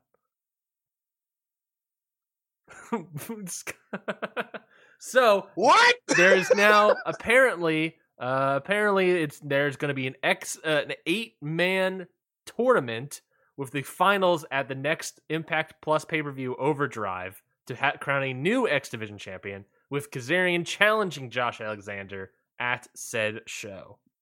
You pieces of garbage took the title from Speedball Mike Bailey for a Kazarian World title match. Oh, well, I was going to praise the match for being great. It was a great match. I thought the match was great. Match. Best Frankie Kazarian match in who knows how long. It was a great match. I was floored by how much I enjoyed this. Only because Frankie Kazarian has been a relatively boring wrestler to me for a very, very long time now, which is why I'm blocked on Twitter. Yeah. By him, of course, because I called his match with Lance Archer boring. That's all I said. God forbid. Take some criticism. If you didn't block me, you would have got some praise. Mm-hmm. Anyways, Speedball is incredible, right? Been a while since I got the Speedball match. He's facing Yamato, by the way, today in GCW. That's kind of cool. That could be better. It should be better than this, but it won't be because it's GCW. Shut out. Yeah, but this is great. Frankie Kazarian winning obviously made a lot of sense because they didn't want like Speedball Bailey to get the record. I would have gave him the record because I think Speedball's again one of the best parts of these shows every single time. He always has one of the best pay-per-view matches. This was no different. Excellent stuff. Yeah. Speedball, Kazarian, they had great chemistry, which, I didn't know if they would. The moment I watched this, because it opened up the show, I was like, there's the Impact I was giving praise all year. Mm-hmm. Welcome back. And then, they called your shot and ruined that. We'll get to that. But this was a great match. I thought this was phenomenal work by both of them. The X Division's so good. Wait, what did they announce the tournament? Like, who's in it? No, not yet. They said it's... If they just give it back to Speedball, honestly... I fear that's going to happen. Give it to Black Taurus. Yeah, baby. Taurus. Yeah, baby. Let's cook. They're gonna give it to Ace Austin. Anyways, but yeah, this match was fantastic. I thought this was... Is he on the show? Who, Ace Austin? No. No. He was not on the show. What are we doing? Let's move on to the next match. Singles match, Mickie James versus Mia Yim. Of course, this is Mickie James' last rodeo tour, where if she loses, she's going to retire unless she is able to go up the rankings, I guess, and face Jordynne Grace and I guess win to prove herself again. So a match built out of respect with one another. Mickie James end up getting the win. If she loses, she retires, right? Correct. God damn it, Mia Yim. Oh, God, what the? I think Mia Yim's actually been really good since leaving the WWE. Well, let me rephrase. I think Mia Yim's been really good since she's joined Impact. Yes, I've seen some. Thank you. Yeah, I've seen some of her indie matches. Yeah. But I've seen some of her Impact matches, and she's been really solid. Maybe it's because she doesn't wear pants anymore. She wears like wrestling gear. Mm-hmm. She used to wear like the cargo pants. And, I don't know. Maybe that changes you. I know she's leaving, so I don't know. Might be leaving. Yeah, the rumor is that her contract is up this weekend, so we'll see. Right. She'd be great ad for a certain women's division. Just saying. Stardom. No, you said Keith Lee literally works in AEW. Like, yeah, if they signed her, it would be shocking. This match was fine. I thought it was solid. Nothing bad. It wasn't bad. Yeah. I don't care for Mickie James in 2022. I'm sorry. Yeah, that's fair. I don't blame you. Also, I knew who was winning, so that didn't give much drama. But Mia Yim's been really good. All the matches I've seen her in, so good for her. Yeah, I thought the story here was built up quite nicely, and I think they did a good work in here to implement that story and really tease the idea that Mia Yim might win here. I think that they did the best job here of Mia Yim. Oh, she might win here, and I thought that was well done. Really good stuff. Impact Knockouts Tag Team Title match: Jessica and Taya Valkyrie. They're called like the dead dolls or the baby dolls now or something like that. That's not a joke. That's a real thing. They defeated Vexed, VXT Vexed, Chelsea Green, Deonna Purrazzo to become the new. Deanna's leaving. Yes, so Chelsea Green, Chelsea Green apparently is also working on a handshake John Moxley-esque deal. That's an okay one to have for Impact. And again, also like Mia Yim, apparently Deonna Purrazzo's contract is also up this weekend as well. Jeez. That's a get. That's a Going get. to AEW. If AEW had to pick between Deonna and Mia Yim, and they can only pick one for whatever reason, you get Deonna. That's easy. I'd say you pick both. Well, yeah, of course. And you don't pick Chelsea Green. Oh, that's what I meant by, yeah, I said Mia Yim and Deonna Purrazzo. Chelsea Green is already. Yeah, I was like Mia. Okay, just making sure. You take Chelsea Green if you can maybe get Matt Cardona as well. You had Matt Cardona. I know. You didn't want him. I know. Matt Cardona is a perfect NWA world champion. I agree. He can stay there. I did not watch this match. It wasn't good. Because I didn't want to. So yeah, there's my analysis. You're welcome. It wasn't good. At best, it was fine. But it was, on a scale of Edge and Finn Balor to the ladder match, where did it rank? You can't tell me it was better than the ladder match. I'm sorry, I will not believe you. It wasn't better than the ladder match. Well, no, was it? I mean, it's around there. Like it's it's Taya, Valkyrie, Jessica. This is when I like the big moments because there's no way. I'll say this: Deonna was doing her best in this match. All right, that makes sense. Next up, what? That answers my question. Yeah. I figured it would. Impact World Tag Team Title match. This match was phenomenal as well. Matt Taven and Mike Bennett defeating and retaining their titles against the Motor City Machine Guns, Alex Shelley and Chris Sabin. Again, this match, phenomenal stuff here. I thought this was a great tag match. To me, this is match of the night, I think. Wow. Yeah, for me, I love this match. I thought it was really good from OGK. Really good stuff from MCMG. Get all the initials out there. I really like this match a lot. I thought this was really good. I hated the finish. The finish. Bound for Glory is your signature Mania Kingdom show of the year, and you went with a shit finish. The shit finish being that they accidentally super kick. I think it was super kick. Maria Kanellis. That causes a kind of a distraction, lead to other stuff, and then get to the finish there, right?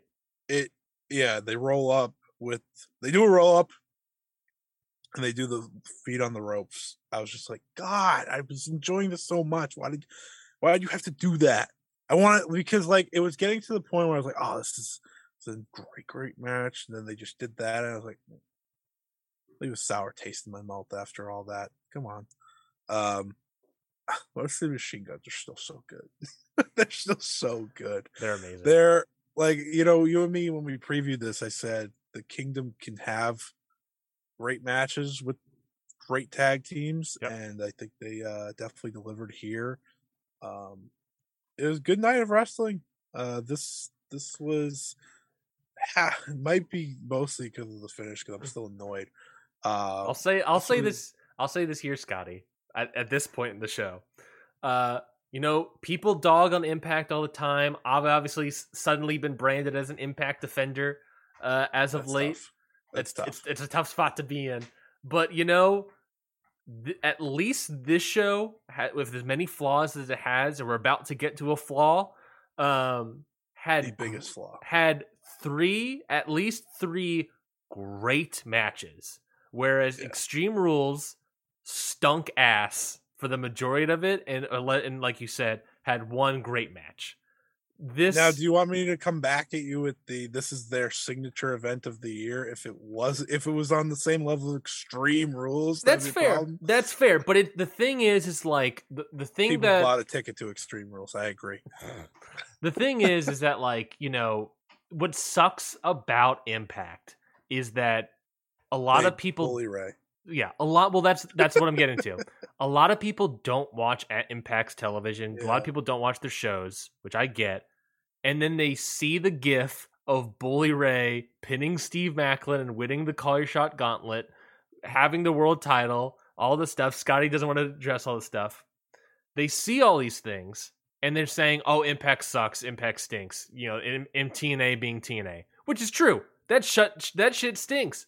I don't like it either. But it's on a show that had 3 great matches. And a lot of these people are going to see the Bully Ray thing. And it's the thing that frustrates me the most about Impact is that they shoot themselves in the foot all the time. They do this thing, and their audience always only sees the Bully Ray gif and don't check out the rest of the show, which was great. You know, like it's so upsetting that Impact keeps doing this to themselves, and that's like part of the reason you have to keep them at arm's length the entire time. But it's just like they gift themselves. They gift themselves in the foot, while WWE gift themselves into praise. Exactly. You know, it's just it's unbelievable that they do these things. But let's talk about it. Call Your Shot Gauntlet. Stupid, dude. I literally said Steve Macklin should win this, and instead they had him get pinned by Bully Ray. Which is classic Bully Ray booking, by the way. Like, that's how it's always been. I don't know why we're doing Bully Ray in 2022 in Impact. The guy's 51 years old. 51 years old. He defeats a bunch of people, eliminates a bunch of people, pins Steve Macklin, one of the biggest guys that you and I have been enjoying on Impact, and putting him over in the past couple TV and pay-per-views of Steve Macklin, pins the guy, and at the end of the show, calls out Josh Alexander and says he will be his most legitimate challenger that he has ever faced, seemingly burying the rest of the locker room. You bring in Bully Ray, you get this bullshit. So, there is some things I like about what they've done with Josh Alexander's title reign. Yep. I'll get to that later. This sucks. This is the worst thing to happen this weekend in wrestling. Nothing is worse. Nothing. Absolutely nothing. You had him pretty much bury your locker room just by winning this match. The fact that you could call your shot, right? It's Money in the Bank, essentially. It's Money in the Bank, far worse. Because you don't even have a good match to like crown it, or even an idea of having a good match, because there's no way this match can be good. And you know, you got a guy there like Steve Macklin. I watched the end of this. I didn't watch it all because I knew who won. I was like, I'm not watching Bully Ray. Sure. I watched how it ended, and I was like, this is you do this to yourself. Impact. Like, I talked to multiple people who turned on Bound for Glory. They wanted to watch an Impact review. They given it a chance. They shut it off when this happened. Yeah. They shut it off when he won.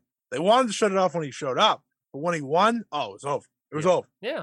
And it's a shame because there were 2 great matches after this that really deserve praise. But I don't know how you can look past this. I almost couldn't. But right. I wasn't watching it live. You're right. I said 3 matches. It was 4 great matches. I forgot. Yeah, it is 4 great matches. I want to give the women's match a lot of credit too, which we will in a second. But this just, I don't get it. I don't get it, Ryan. Why did they do this to themselves? Like, you could have brought back any former TNA world champion, and it probably would have been better than this. Like, I get you can't bring back Kurt Angle and AJ Styles and people like that, right? Yeah. That's fine. But you brought back the Aces and Eights guy? Come on. And I also thought about this. Everyone from the the triple threat ladder match or TLC match that put TLC on the mat is active again, except for Devon. Oh. Well, I think we can all agree. Maybe, and they're all doing awful work. Christian Cage is doing the best, And I hate that story. And that guy's currently injured.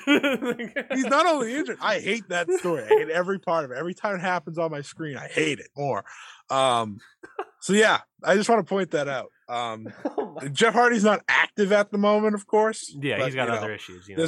There's a reason for that. So Devon, thank you. I appreciate you so much more than I ever did.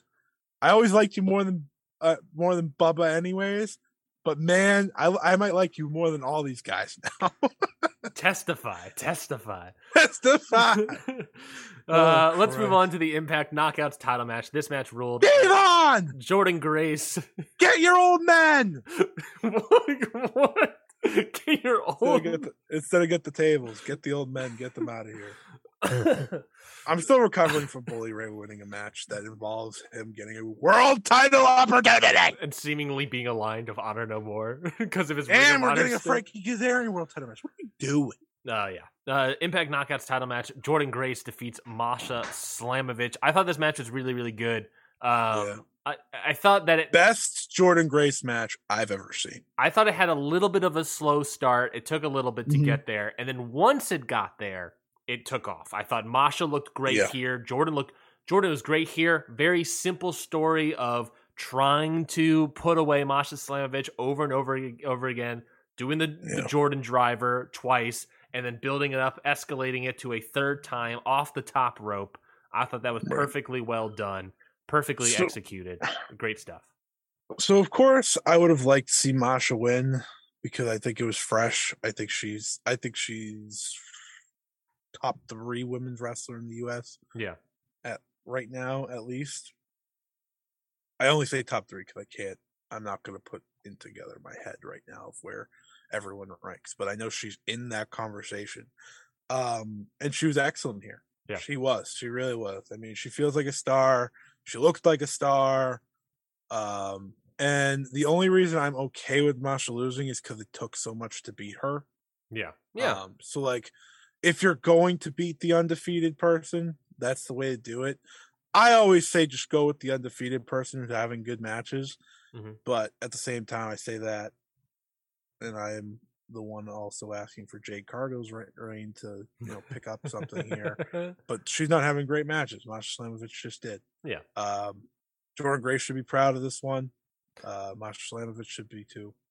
Really good stuff. To weirdly defend complaints, that's for sure. To weirdly defend Impact's booking here, this was probably Masha's best match since joining Impact. Yeah, I know she does mostly squashes anyway. Yeah, she's done a lot of squashes. She's done non-squashes, but this was definitely her best match. She's had better work on the indies, I would say, this year. Yeah. So I can understand Impact not going with Masha Slamovich.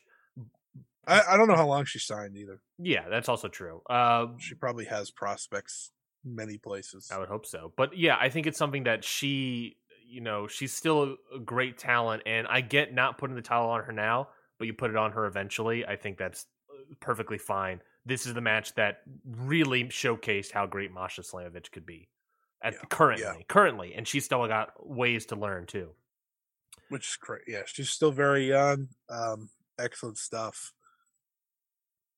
No complaints. Best women's match of the weekend. Loved it. That I've seen so far. That's true. I know there's others, but so far that I've seen. Impact World title match. It was your main event. Josh Alexander against Eddie Edwards, the leader of Honor No More, now inducting Bully Ray into the ranks. Eddie Edwards comes out and just puts on, I thought, a phenomenal performance. Again, I thought Eddie Edwards, you have boring stuff. You don't like this match? I didn't think he had this in him. Oh, okay.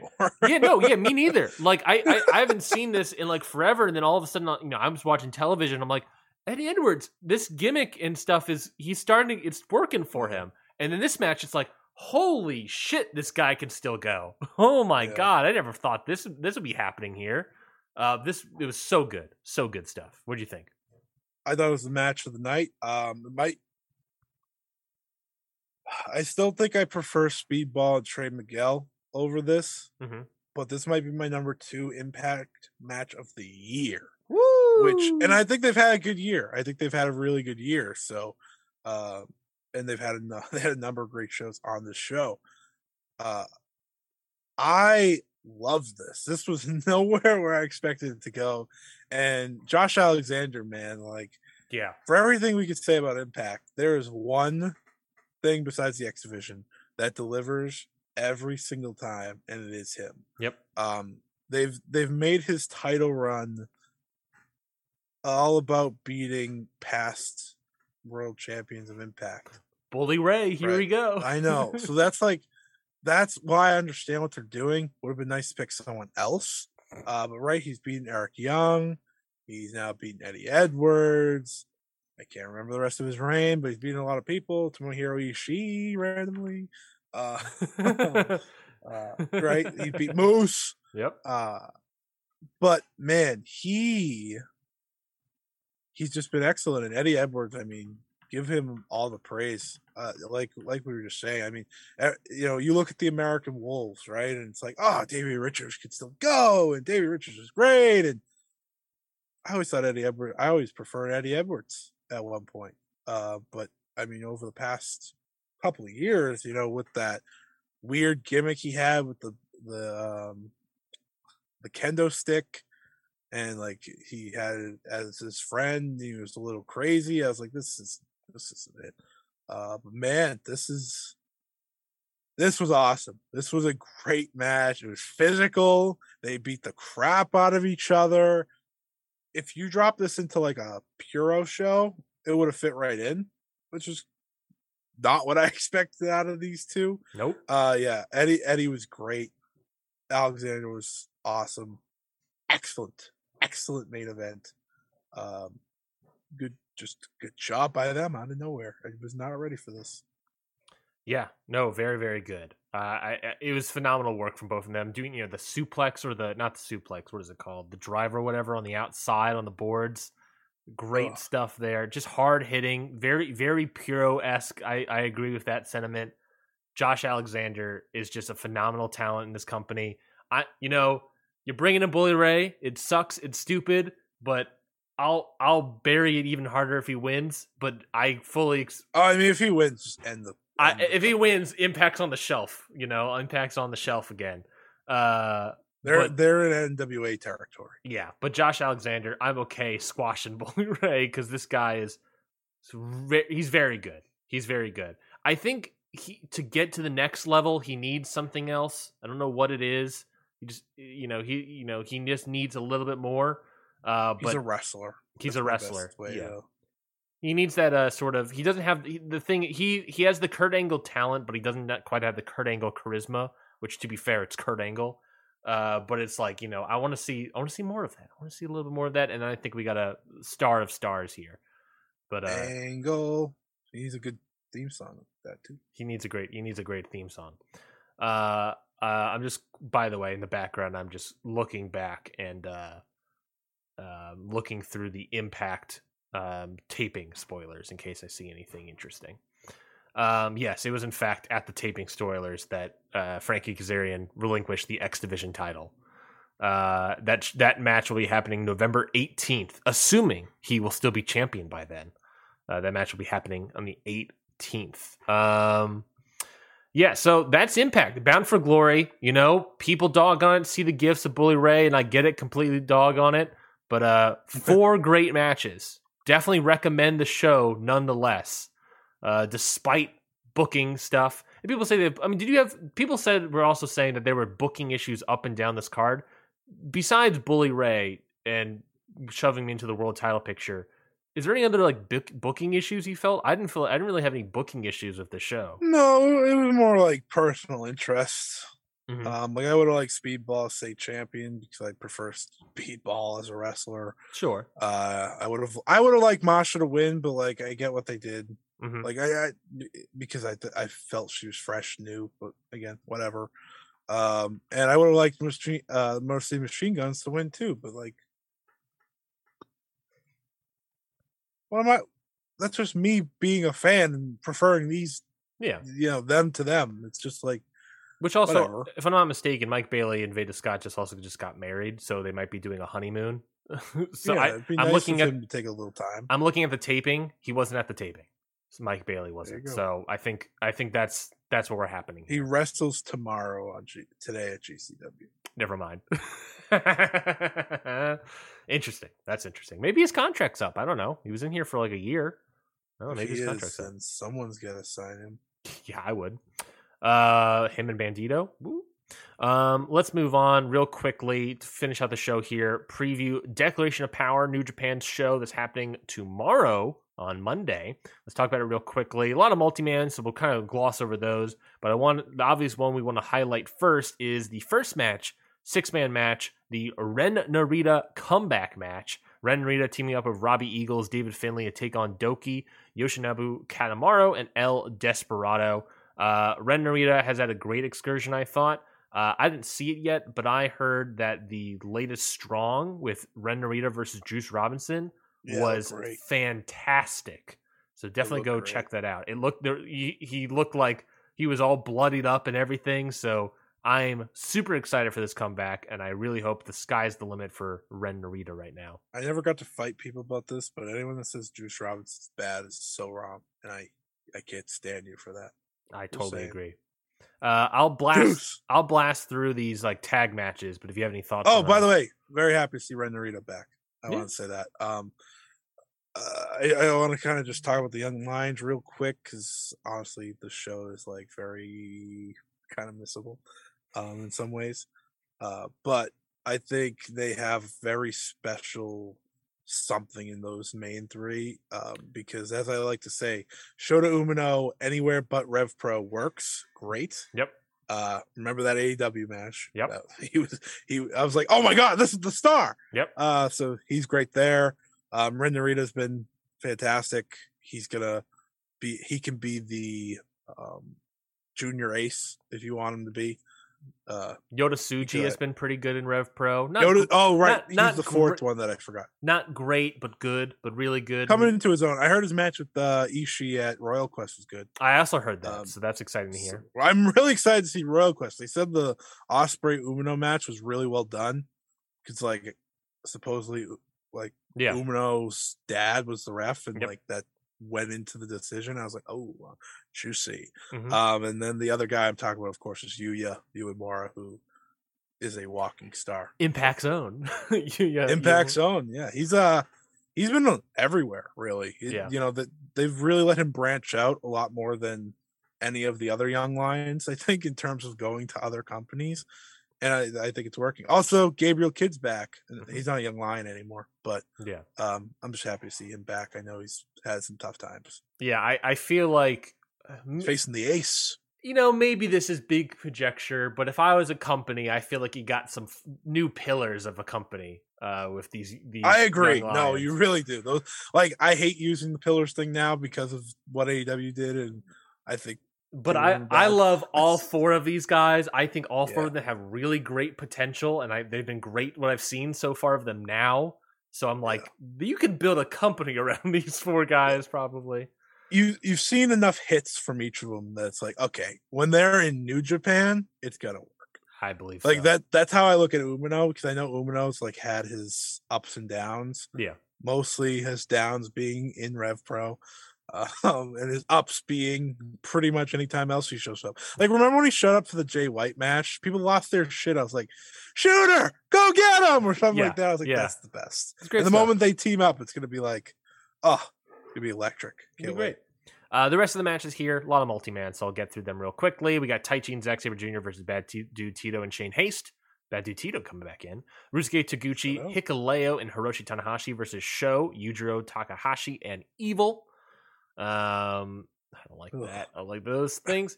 Special tag match: Yoshihashi and Hiroki Goto versus Great Okan and Jeff Cobb. I don't know why this is labeled a special tag match. I imagine it's some sort of number one contenders match. I thought when's Okada and Cobb happen? Okada and Cobb. Okada and Jonah. Happening this show. We'll get to it. Okay. But yeah, I imagine it's labeled special tag because it's probably some sort of number one contenders match for FTR's belts. Fifth match, Bushi, Hiromu Takahashi, Sanada, Tetsuya Naito versus Francisco Akira, TJP, Aaron Hanari, and Will Ospreay. I see Bushi, Hiromu, Akira, and TJP, and I'm just circling that and being like, maybe that's sort of some sort of junior tag title down the line, but also not necessarily, because maybe they're just building up because we have the tag league stuff coming up around the corner. I don't know. 6-match special single match. This was supposed to be Kushida's return from head, foot, mouth disease, whatever it's called, but apparently he's still suffering from it. So his replacement, drumroll please, is Master Wato versus Taiji Ishimori. So are you stoked for Master Wato versus Taiji Ishimori? Will not be watching. Well, let's see if you'll be watching this match. It's the KOPW provisional match, Who's Your Daddy match, with Shingo defending his trophy against El Phantasmo. Who's Your Daddy match? Yes, a Who's Your Daddy match. What does that mean? I don't know. Let me see. I have no clue what that means. Let me see if I can look that up through. Who's your daddy? Let me see if I can look that up through the sort of grapevine here. What is? Oh, I got it right here. Hit me, please. Well, I don't know if this actually tells me, but I'm gonna read it off. Another match established at the end of the G1 Climax. Shingo Takagi will defend his KOPW 2022 holder status as he looks to erase a painful loss to El Phantasmo that eliminated him from tournament's D block. If the loss itself wasn't painful enough, ELP has rubbed salt in the wound on a consistent basis through the last tour, hailing himself Shingo's daddy, and heaping embarrassment and losses on his foe on a near nightly basis. Takagi was able to turn the tie back in Kobe on September 25th as a debatable low blow followed by a ground cobra saw him grab a decisive, if controversial, pinfall on Phantasmo. Post-match, an argument erupted backstage that ended with a KOPW title defense made official. Both the title and pride will be on the line as the Who's Your Daddy match. We'll see the loser have to take an in-ring mic and declare to the world that the winner is their daddy. Oh, okay, so it's a kiss your foot, kiss my butt match, you know. So it's a normal title match.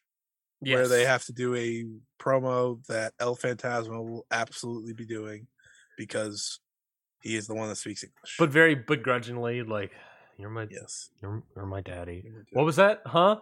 You're my daddy, okay? At least they could actually have a great match. Yeah, it's a great singles match. That's what I love about this. So that should be really good. Shingo versus El Phantasmo has not been a disappointment. He had this stupid cup, by the way. Hey, look, this should be a good match. Albeit a Who's Your Daddy bit, but from IWGP World Champion to the cup holder.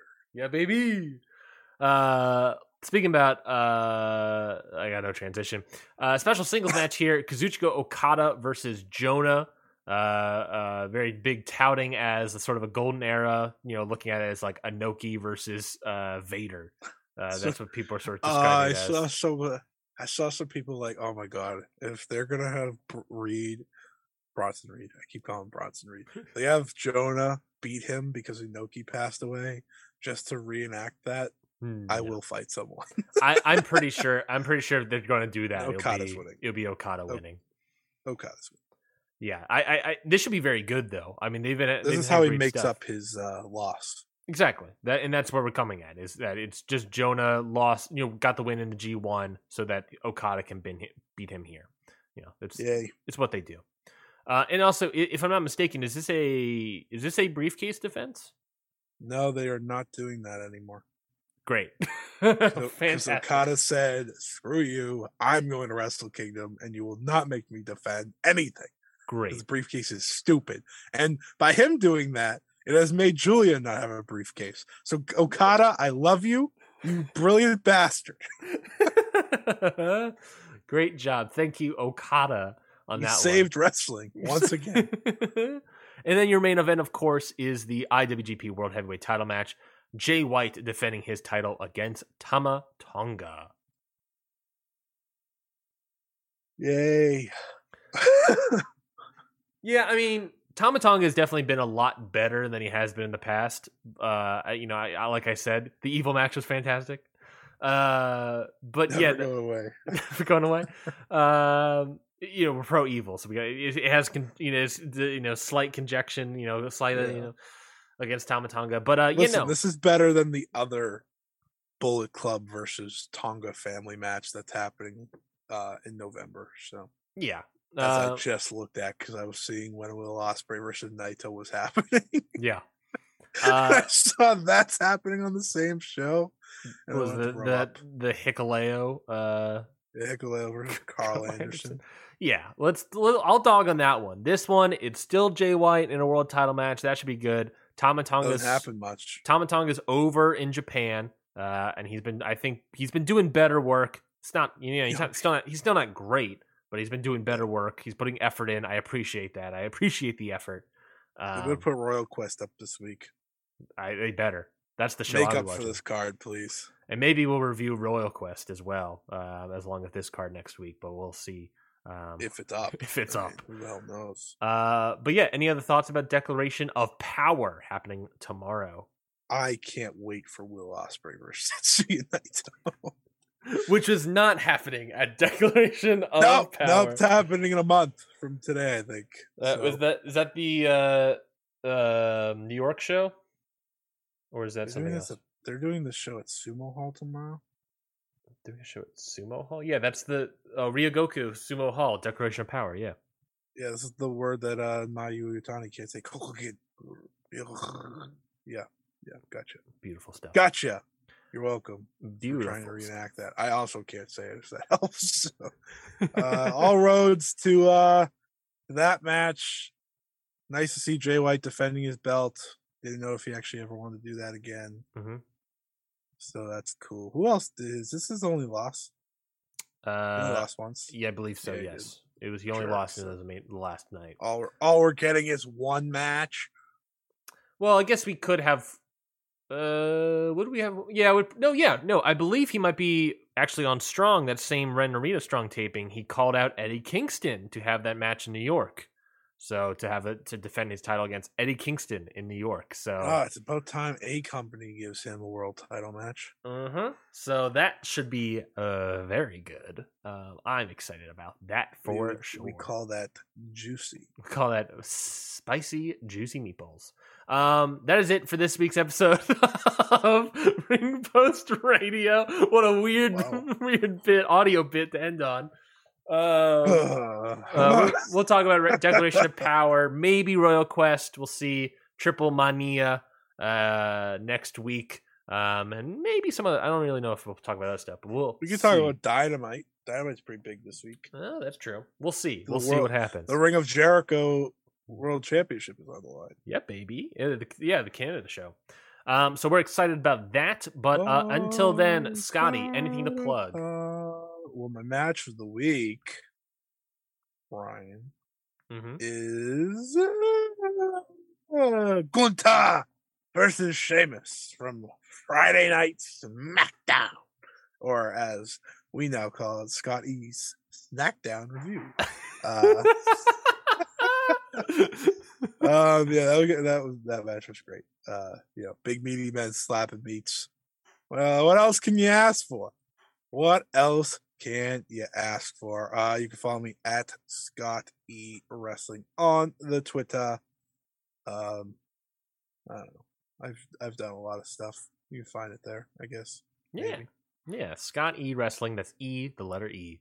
You can follow me on Twitter at Ryan Knightsey. Follow the whole show at Count Out Pod. Subscribe to wherever you get audio, whether it be Google, Apple, Spotify, wherever, we're there. YouTube, I don't know, we're there as well. My match of the week, I'm going to go old school dog.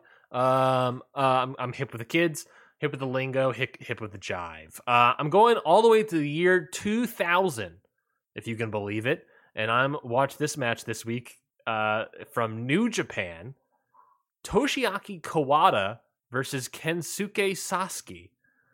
Was a Tokyo Dome main event, not for Wrestle Kingdom or something, but from a show called Do Judge, October 9th, 2000.